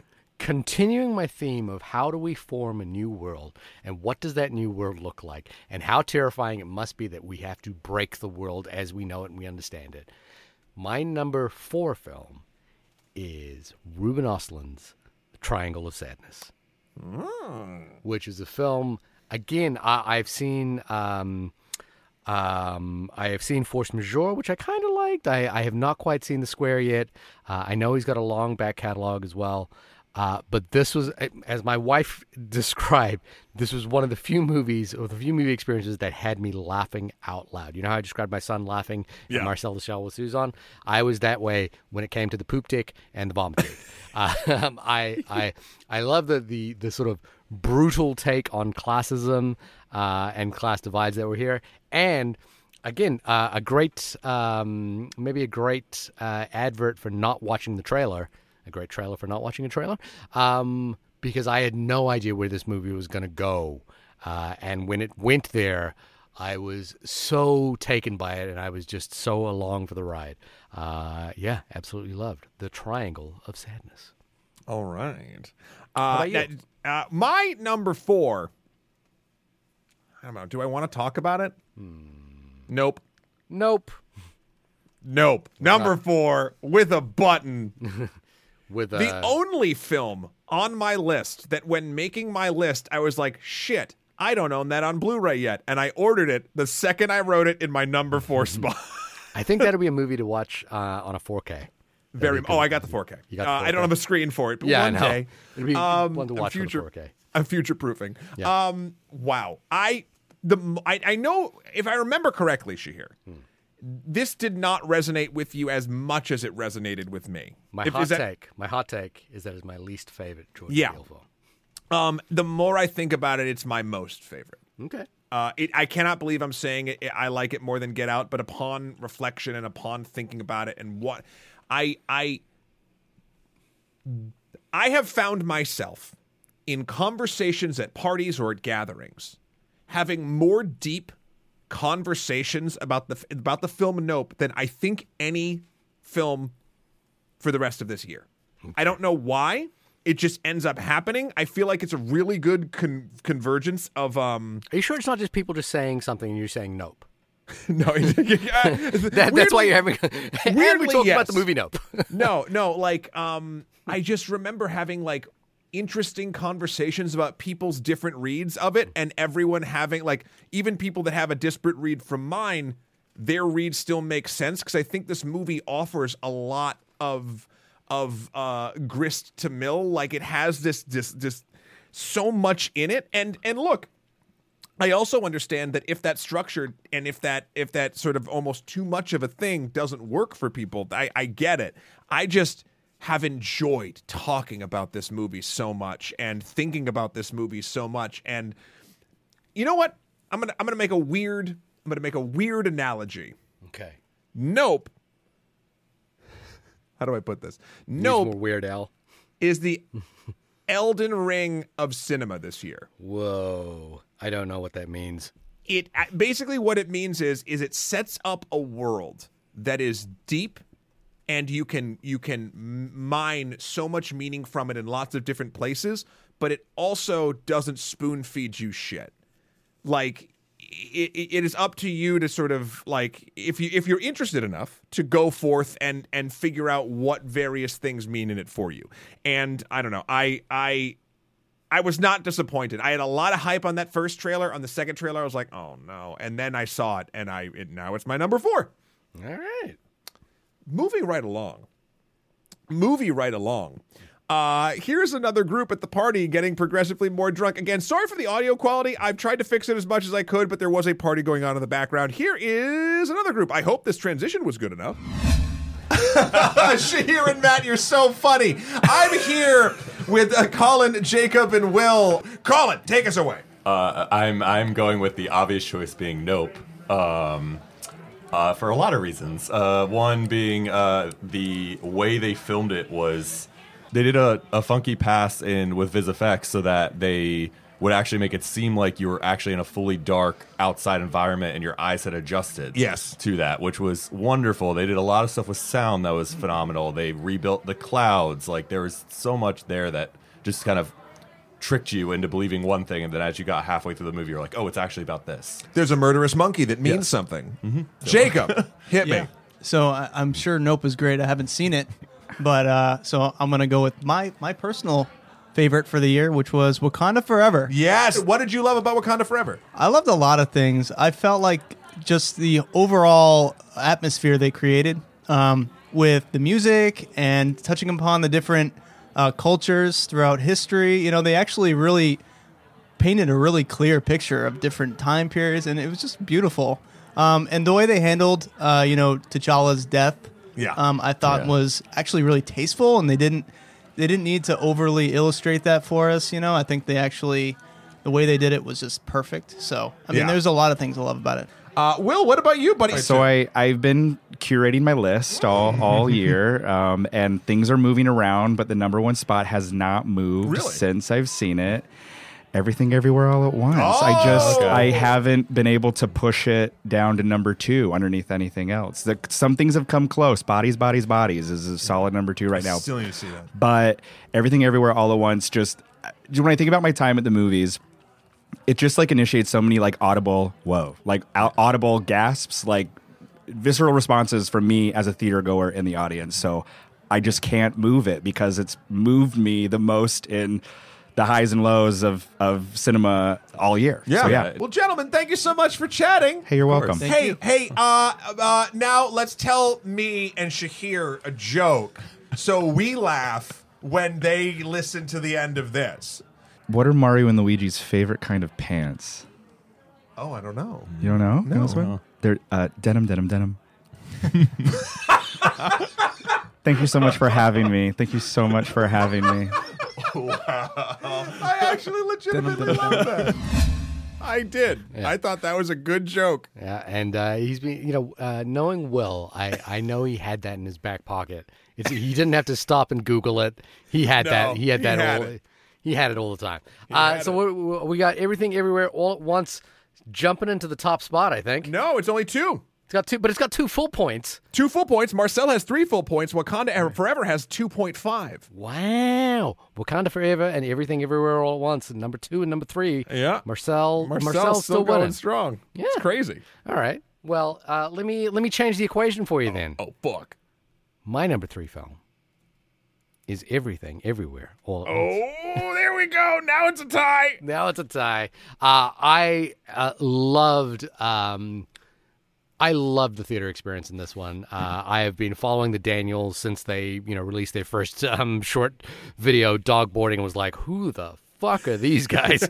And then to imagine that those two people are now front runners for both Best Director and Best Picture. And I think it was Judd Apatow who said it best. Imagine being James Cameron and spending the last 10 to 12 years putting together the most technologically advanced movie the planet has ever seen, to then be greeted with a movie with a dildo fight in it as the number 1 movie of the year. And I was like, yeah, that is the world we live in. Again, continuing that theme of the new world. It also, I think the thing that the Daniels do so well, they've done it so well their entire careers as music video makers and in their feature films like Swiss Army Man, is taking an absurd idea and making it heartfelt. And in this, it's the case of the everything bagel, which is that we want everything everywhere all at once. We can't be everything everywhere all at once. And we have to make choices about who we are going to be.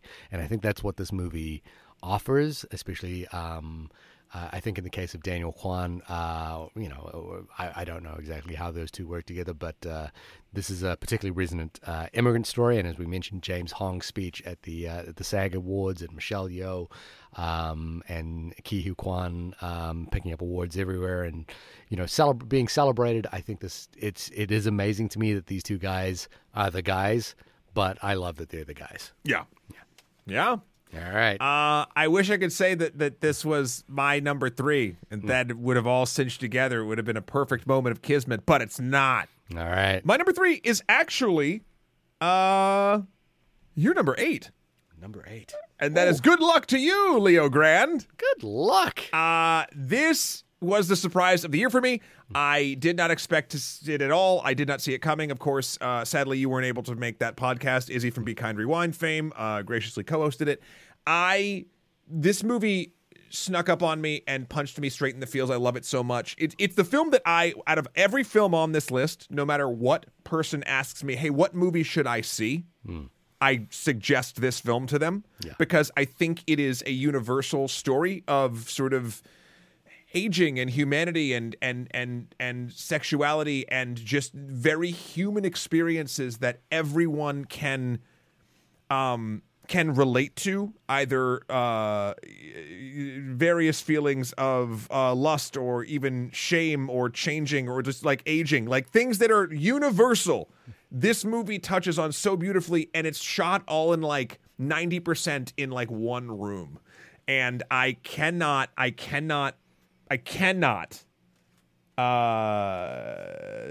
sing this movie's praises enough. It is a phenomenal film. Everyone should go see it. If you haven't already, please go see it, and then listen to our episode on it because it was very good. In keeping with the theme of what does the new world look like, also this is a woman who has made her peace with the world and then decided at this age that she doesn't need to live the way that she's been living her whole life. Yeah. And discovers something about herself in that way. And this is the most unlike Triangle of Sadness, the most optimistic view of how we can change ourselves and our worlds. Yeah, no, absolutely delightful. It's funny in the trailer. It says positively sexy and sex positive, and I was like, yeah, you're right. Yeah, you earned it, Emma Thompson. You earned it. Yeah. All right. Now we're going on to the second to last clip from the party, Shahir. All right. Take it away, everyone else. Thanks, Shahir. Your hair is wonderful. I'm here with Chelsea, Tash, and Allie. Welcome to my humble light-changing studio. Who would like to go first? Because you're all eerily silent, and I don't know how to handle that. I just didn't want to talk over others. Also, we're all very intoxicated. Yeah, it's late in the evening. It's 10:30. Okay, I'll go first. My favorite movie that both came out in 2022 and that I saw in 2022 is Scream, aka Scream 5. Very nice. I'm a total Scream head, Scream psycho. They're trying to make it be like this is the start of a new chapter. My really quickly journey through watching Scream 5 was at first I actually was angry, and I was like the stages of grief. It was the 5 stages of grief. And what I ended on was that I actually felt like for what it is, and Wes Craven, may he rest in peace, isn't with us. And I kind of felt like for everyone who's left, they did what they could. And wow. Tash, buddy. Hey. What was your favorite film you saw in 2022? I have to say, I'm going to go with Nope. Yes. Yo, that's mine too. Can we open it up? Yeah. Can we open it up? How did you feel about it? Oh, it was literally life-changing. It just gave me these feelings of being in this like otherworldly place, and it really stuck with me. There's this like ethereal kind of feeling where, you're watching this creature and you've seen inside of it, and then at the end when it just opens up, just this beauty just envelops you. Yes.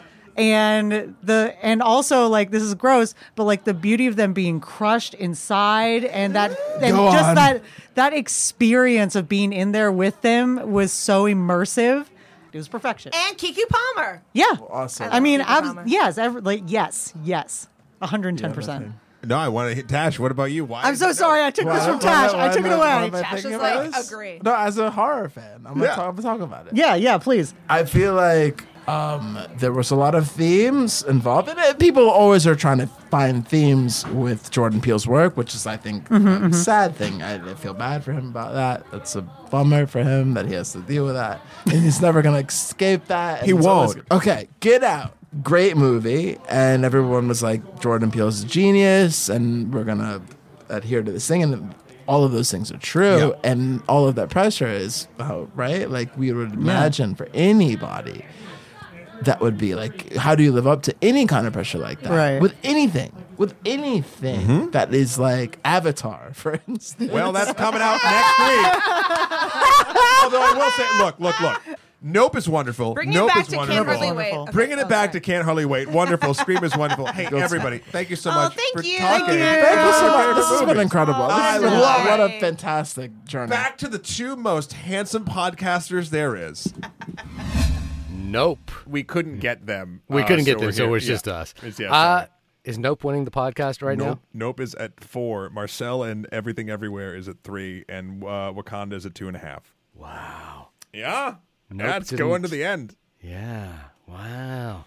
Wow. All right. Well, let's rock this through. Okay. My number two movie of the year. We're up to number 2, right? Yeah, we're up to number 2. My number 2 movie of the year is Tar. It's Tar. That's Tar. it. Number 2, Tar. Everything Everywhere All at Tar. Tar. Tar, I have seen twice this time and loved it the second time around even more than the first. I have a small film club that is made up of parents that love cinema in my school group, in my kids' school group, and Tar divided us, but it was the most thoughtful Tar talk that we had. And I look, we talked about a bit about our feelings about Jordan Peele's filmography in terms of like, whether it's diminishing returns or not. Todd Field, man, this dude has made 3 bangers. Yep. 3 absolute bangers. bangers, and they've gotten better each time. I think, to Izzy's point, it's funny that they mentioned Mike Nichols' Catch-22. I was thinking about Mike Nichols' other film, Carnal Knowledge, in terms of that idea of characters that are difficult. I love movies with difficult characters, with characters that are neither good nor bad, or both at the same time, and because that is the power of great storytelling, is that we can peer into the lives of people whom we may not agree with at all times, but then we may agree with it in other moments. And I think Lydia Tarr, despite the problematic parts of her, is iconic as a character. She is a pure vision of cinema. And again, I want to see Cate Blanchett play a version of that character everywhere she goes from now on. Just as Daniel Day-Lewis plays a version of Daniel Plainview from There Will Be Blood everywhere he goes from now on. He drinks our milkshake, and Lydia Tarr steals our hearts. And our time. She's the master of time. She might as well be one of the doctors. Yeah. No, great number 2. Tar, phenomenal. My number 2, I believe, is this correct? It's been a long day. I believe I did go see this film with some members of your film club. Oh. And that would be Everything Everywhere All at Once. We went and saw that together, right? We all went together. We took a minivan. We did. We all piled in a minivan. We all piled in a minivan, and we all went to the wrong theater. Do you remember We went to the wrong Alamo Drafthouse, and then we eventually made it with minutes to spare to the right Alamo Drafthouse. You all had tickets together, and I just got a ticket on the other side. And we went in a dad minivan. It was really fun. Those guys were great. I mean, what's left to be said about Everything Everywhere All at Once? I will say, look, all the praise, everything everywhere, all at once that's been said about this film is all true. The weird thing is the least amount of praise that I've seen, and I don't think this is for any reason. I think maybe it's just because they're the youngest sort of big part of this movie, is Stephanie Hsu. She, to me, she's the everything bagel. She's the linchpin of why this movie works. Everything's great, but she does just bring it all together. And honestly, I do still have a soft spot because she was one of the original B-roll girls from Girl Code. And I think it's so lovely that she's in this fucking amazing film. And now we're just getting to watch her career just go nuts. Also, Ke Huy Quan back in the saddle is amazing. James Hong is always great. Michelle Yeoh, Jamie Lee Curtis. I mean, everyone everywhere all about this thing is just phenomenal. So the biggest problem with Everything Everywhere All at Once, we should really address the elephant in the room. Oh, sure. Here. How do you follow this movie? How do these guys need a follow-up immediately? How do you follow this? I don't know. Yeah. No idea. None. All right. Coming up to our number ones. We're going into we have 2 little mini breaks here. First, we have the last clip from the party. And this one, I'm not going to lie, Shahir, it's weird. Okay. You know what? I'm just going to let it speak for itself. This is the end of my holiday party. Best film from one of my friends, 2022. Taking us home, ladies and gentlemen. Thank you so much, Shahir and Matt, for tossing to the final one of the evening. I'm here with Sammy. It's just me and her. I'm pouring us some Prosecco to take us home. Sammy, how are you? I'm wonderful. Good. Sammy, I want you to take this glass of Prosecco, this beautiful plastic glass you brought to me from your job, and I want you to tell me what the favorite film you saw in 2022 was.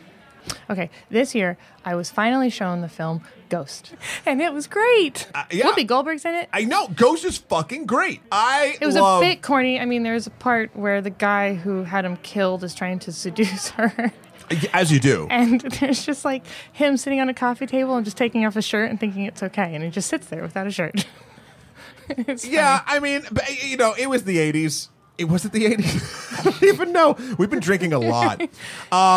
No. I looked it up. It's probably the 80s. It's probably the 80s. I don't know. Anyway, Sammy, thank you so much. You were the only one brave enough to come in here by yourself and chat about Ghost. Hey, we all did it together. It was a group effort. I can't wait to hear this. Is that true? Oh, I'll hear it. Ghost came out in 1990, by the way. I have seen Ghost, and I do recall a beautiful clay pottery scene scored by was it Roy Orbison? Oh, my love, my darling, I hunger for your touch. Hello, DMCA takedown.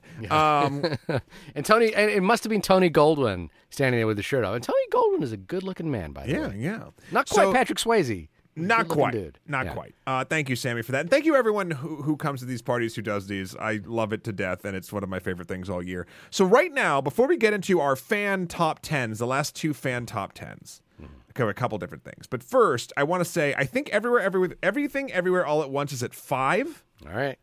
Marcel is 3. Nope is 4. Tar is 3. All right. So weirdly, and I want to make sure. Can we double check Everything, Everywhere, All at Once? Because it was you and me. I got 1, 2, 3, 4. 4 for Everything Everywhere. Okay, so it's not 5, it's 4. So Nope and Everything Everywhere All at Once are tied. The fan ones here are what I think is going to nail it down. Because I guarantee you, Nope is not your number 1. Okay. Yep. You're right about that. And we've already both said Everything Everywhere All at Once, so I can't think of do you another have a guess way. of what my number 1 is? I do, but I'm not going to say it yet. Let's I get have a around guess of it. your number 1 as well. All right. So here, do you want to read Ryan's? Yeah, we got Ryan coming in with his top 10 as well. Again, thank you for writing this in. And I think we might have read this before, but again, putting this out here, I think this is also taking a little Top Gun Maverick up the chain of command as well. So number 10 is Top Gun Maverick. Number 9, Glass Onion. Number 8, Puss in Boots. We don't know if it's number 2 or number 3, but it is The Last Wish. Number 7, Marcel the Shell with Shoes On. Oh, shit. Number 6, Barbarian. Number 5, Prey. Number 4, All Quiet on the Western Front. Number 3, The Fabelmans. The first mention of The Fabelmans in this entire conversation. Number 2, The Batman. And number 1, Everything, Everywhere, All at Once. There's the number 5. Thank you, Ryan. That's a good list. Yeah, it is a great list. You've moved some stuff around, my friend. Everything Everywhere now has 5. Marcel has 4. Nope has 4. All right. I actually, this us, tabulating the winner of the podcast is kind of a new thing. Yeah, I like it. But I like it. But I like happened it organically. Yeah, I like it. My notes I really feel bad for Killers of the Flower Moon at this point, but I like it. Yeah. Listen, my notes look like the scribblings of a madman. I have a spreadsheet with graphs on it, by the way. All right. Well, the last clip we're going to play for you tonight is from friend of the show, Kellen, who was kind enough to send in an audio list of their top 10. So, Kellen, please take it away. Hey guys, Kellen here with my top 10 of 2022. There are sadly still a few films that I haven't seen yet from the past year, so if you're wondering why a couple obvious picks aren't on this list, that'd be why. So, my top 10 of 2022 is number 10, The Northman. Number 9, All Quiet on the Western Front. Number 8, The Fabelmans. Number 7, The Batman. Number 6, Guillermo del Toro's Pinocchio. Number 5, Banshees of Inisherin. Number 4, RRR. Number 3, Everything Everywhere All at Once. Number 2, Top Gun Maverick. And number 1, Nope. Of all the films I saw in 2022, Nope is the only one that I've thought about every day at least once since seeing it 7 months ago. So that's why it's my number 1. Thanks, guys. Can't wait to hear your top 10s. Take care. Oh, Kellen, you have changed the dynamic of the room. And I think we haven't taken into account Jacob's top 10s as well, which also had Everything Everywhere All at Once and Nope. And Barbarian. It actually doesn't change a thing, though. It's still Barbarian. With that, it's still Barbarian. It's still Everything at 7. Yeah. Nope at 6. Barbarian at 4. Top Gun comes in, though. Top Gun makes 3.5. 3.5. Can I guess what your number 1 movie is? And you can guess what my number 1 movie is. Can we do that? Yeah, but we're not there yet. We have we're one not more there thing yet. to do. Okay, what's the thing? We have the movies outside of the movies that we saw. Oh, this is my favorite part. Yeah, I know. You were going to let it slide. I was going to let it slide because I had forgotten about it. Well, go. What movies were your favorite of 2022? I watched so many movies outside of the podcast this year. We've already talked about Hit the Road, which I think was absolutely amazing. The one that I really want to shout out, there's 2 that I really want to shout out here. One was Jeanne Dielman, which I watched and which I'm going to try and get you to watch, a 3.5-hour movie about a French woman living out her daily existence, which is, by all accounts, absolutely mundane. But there's this incredible hypnotic precision to this movie that is kind of mesmerizing. And this came in as the number one film in the Sight and Sound Top 100 Movies list of which they only do every decade, and is curated by the filmmakers and critics from around the world. We obviously were not invited. The other one that I wanted to shout out was Stanley Doonan's film, Two for the Road, an older film with Albert Finney and Audrey Hepburn. This blew my freaking mind. I picked this at random from the Criterion Collection and was just like, all right, let's just try it out. And I was like, I didn't remember that they used to make movies like this. And I was like, this movie feels absolutely modern and amazing today. And it was like this sort of like Soderberghian kind of twisty narrative tale where time jumps in on itself about this couple having a relationship. The movie that it's maybe like a lighter, funner version of Blue Valentine, the Derek Cianfrance film, really blew me away. Want to shout out Stutz, the Jonah Hill documentary about his therapist, which was really, really surprisingly great.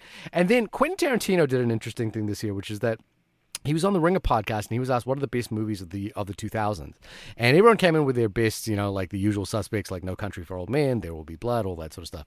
And Quentin Tarantino, bless his heart, came in and said that Tony Scott's film Unstoppable with Denzel Washington and Chris Pine was the best movie of the 2000s.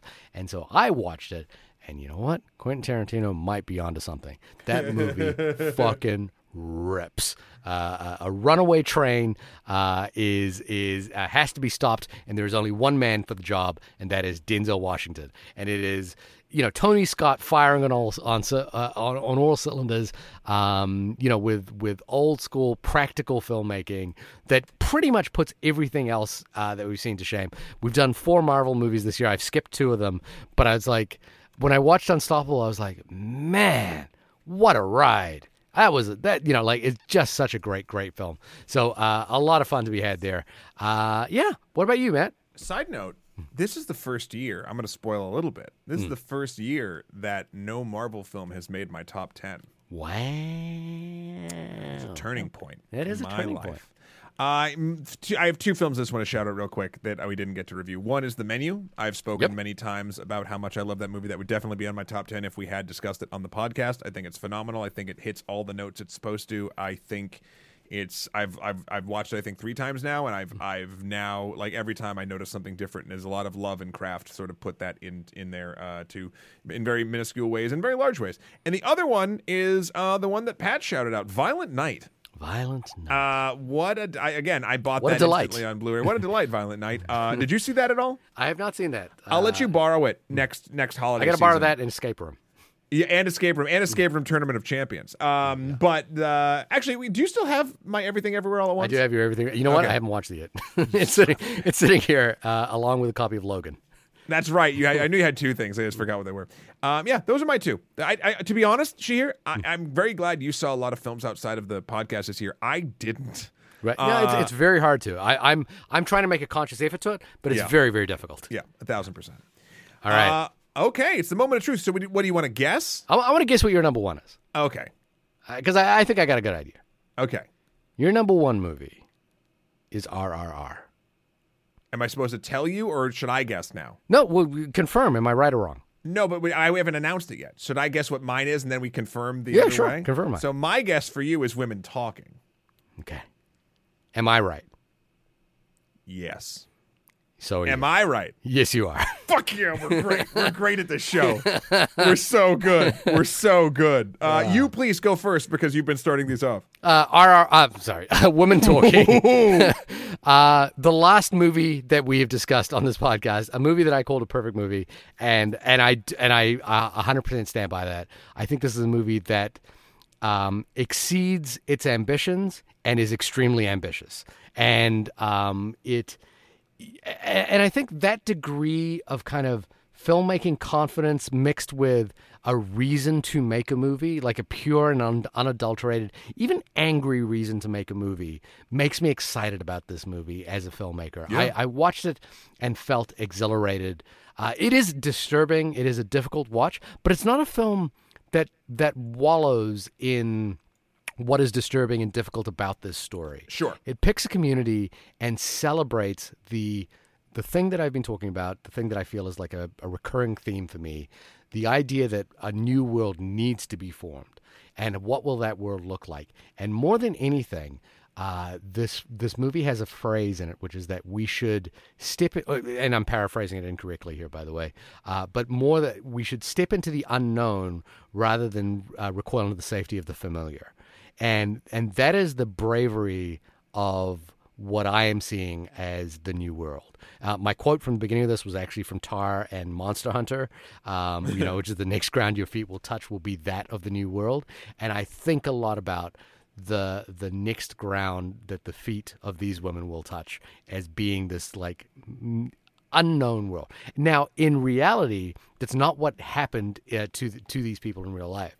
But I think that's what makes the movie even more interesting, is the movie posits an alternate reality that we should be brave enough to follow. So that's why Women Talking is my number one film. Nice. Yeah, again, we talked about it last week. Please go listen to that episode. It was phenomenal, and it did all the things that Shahir said, and it didn't make my list.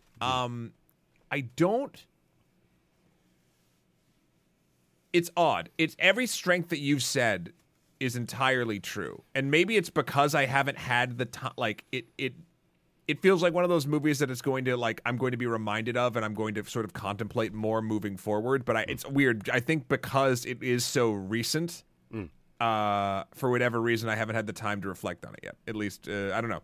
I was questioning when I looked at my list and I saw that it wasn't on there. I was like, huh. And then I was like, oh, well, do I move something? Do I try? And I was like, well, no, I'm gonna be true to whatever I'm feeling sort of at this moment. But the Women Talking is a phenomenal film.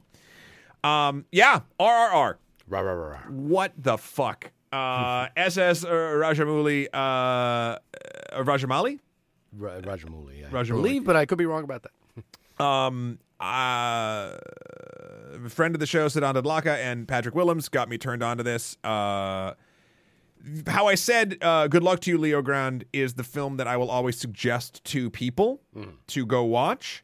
RRR is the film I will invite myself over to your house to watch with you. Yeah. What a...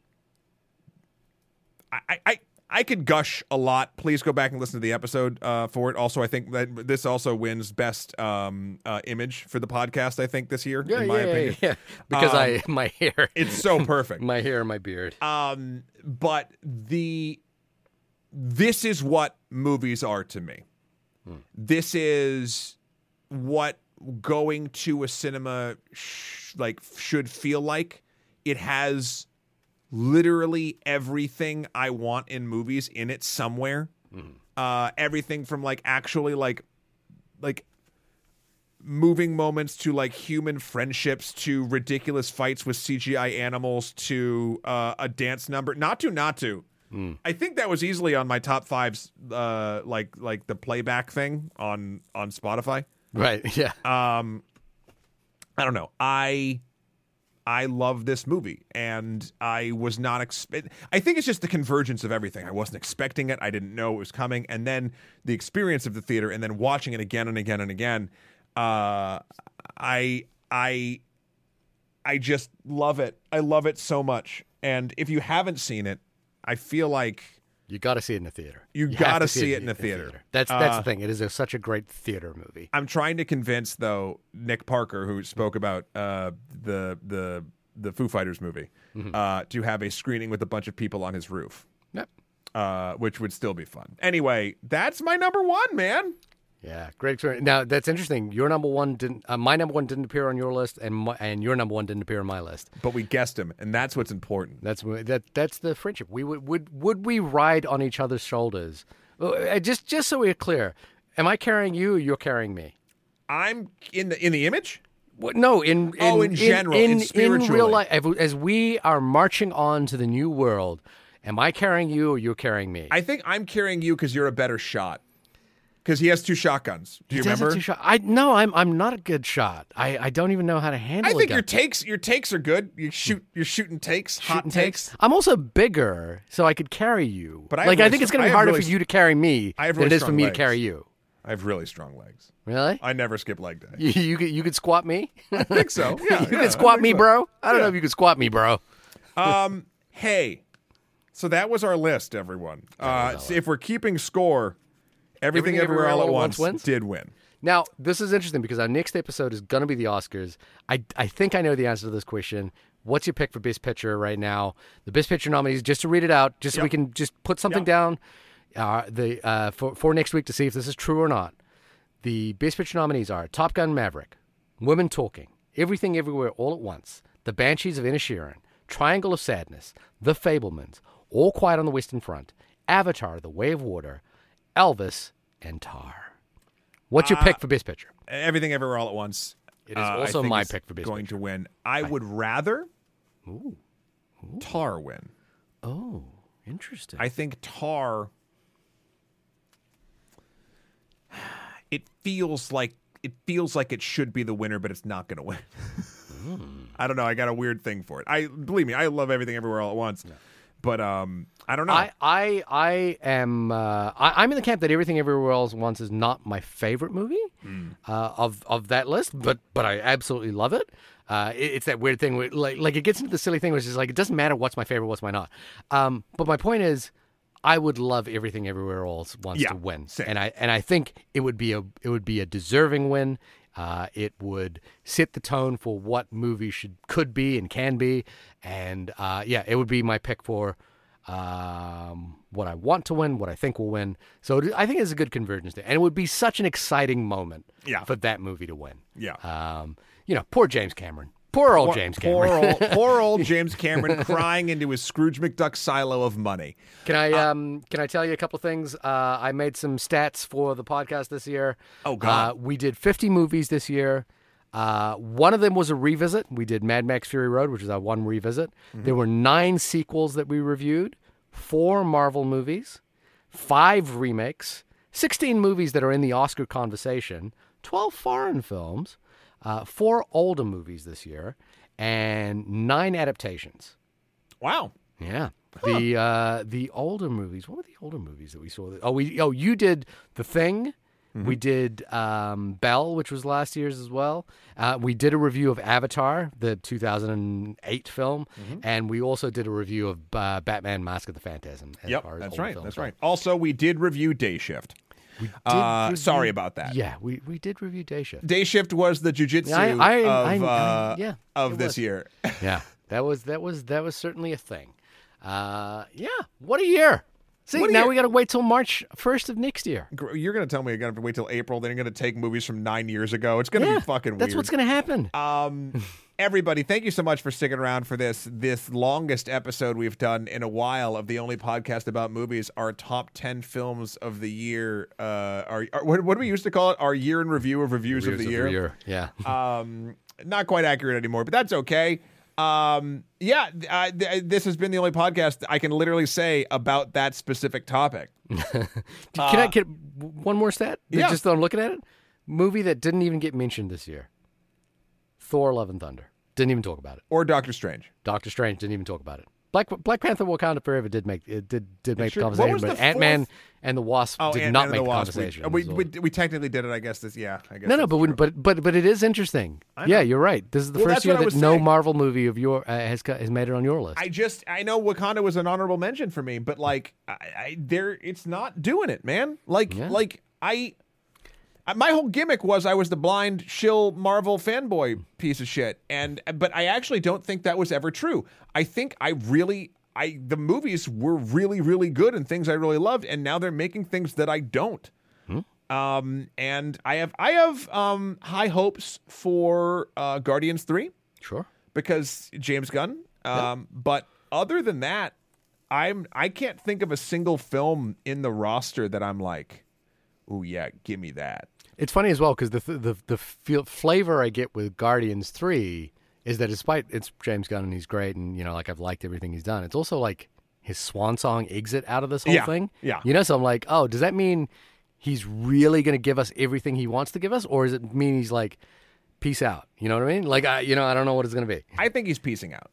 I think I've liked every movie he's done, and I've liked like I think they've gotten better and better and better. I really like Suicide Squad. The Suicide Squad. The Suicide Squad. Yeah, the Suicide Squad. But I think he's going to give it everything. Like, I think he's going to be like, he was spurned by the fact that they dropped him. And this is his opportunity to go like, you guys fucking dropped me? Are you for real? Are you for real right now? And I think like he's going to like come back and kick its fucking ass. Yeah, I agree. So I'm looking forward to that. Everybody, thank you so much for listening. Please email us in. Hey, if you didn't make it onto the top 10, you didn't have time, you can send it in still. Email us in, onlymoviepodcast@gmail.com. We're around. Give us your Oscar predictions for next week. Oh, yeah, that'd be fun. Yeah. Actually send those. That's better. Yeah. Because then we can talk about that. Next week, we'll be talking about the Academy Awards. And we're going to watch every best foreign film, right? That's what we're doing? Right? Yeah, of course. Like we agreed to that? No. Real quick, I think because of the Oscars, is this correct? We're actually, the episode will come out on the Monday, not the Sunday. Something like that. If my life can get it together to do that, that will be great. I'm like at work every night till midnight, but please forgive us if we are a little late on the Oscar episode. We normally don't miss the Sunday date, but I feel like because of this and because it's on a Sunday, we can't record right after, and it's we're going to do our best. And I'm going to give everyone an assignment. Everyone loves homework after a 2-hour podcast. Here's the assignment. We have reviewed every single episode, every single Best Picture nominee. For our Oscar episode, I want everyone to watch My Year of Dicks. That's all I'm saying. It's the Best Animated Short nominee, My Year of Dicks. I want everybody to watch it. Two dick movies in the Oscars this year. What was the other one? Everything Everywhere All at Once. Well, that's dildos. That's dildo. That's different. Well, one's plastic, one's real.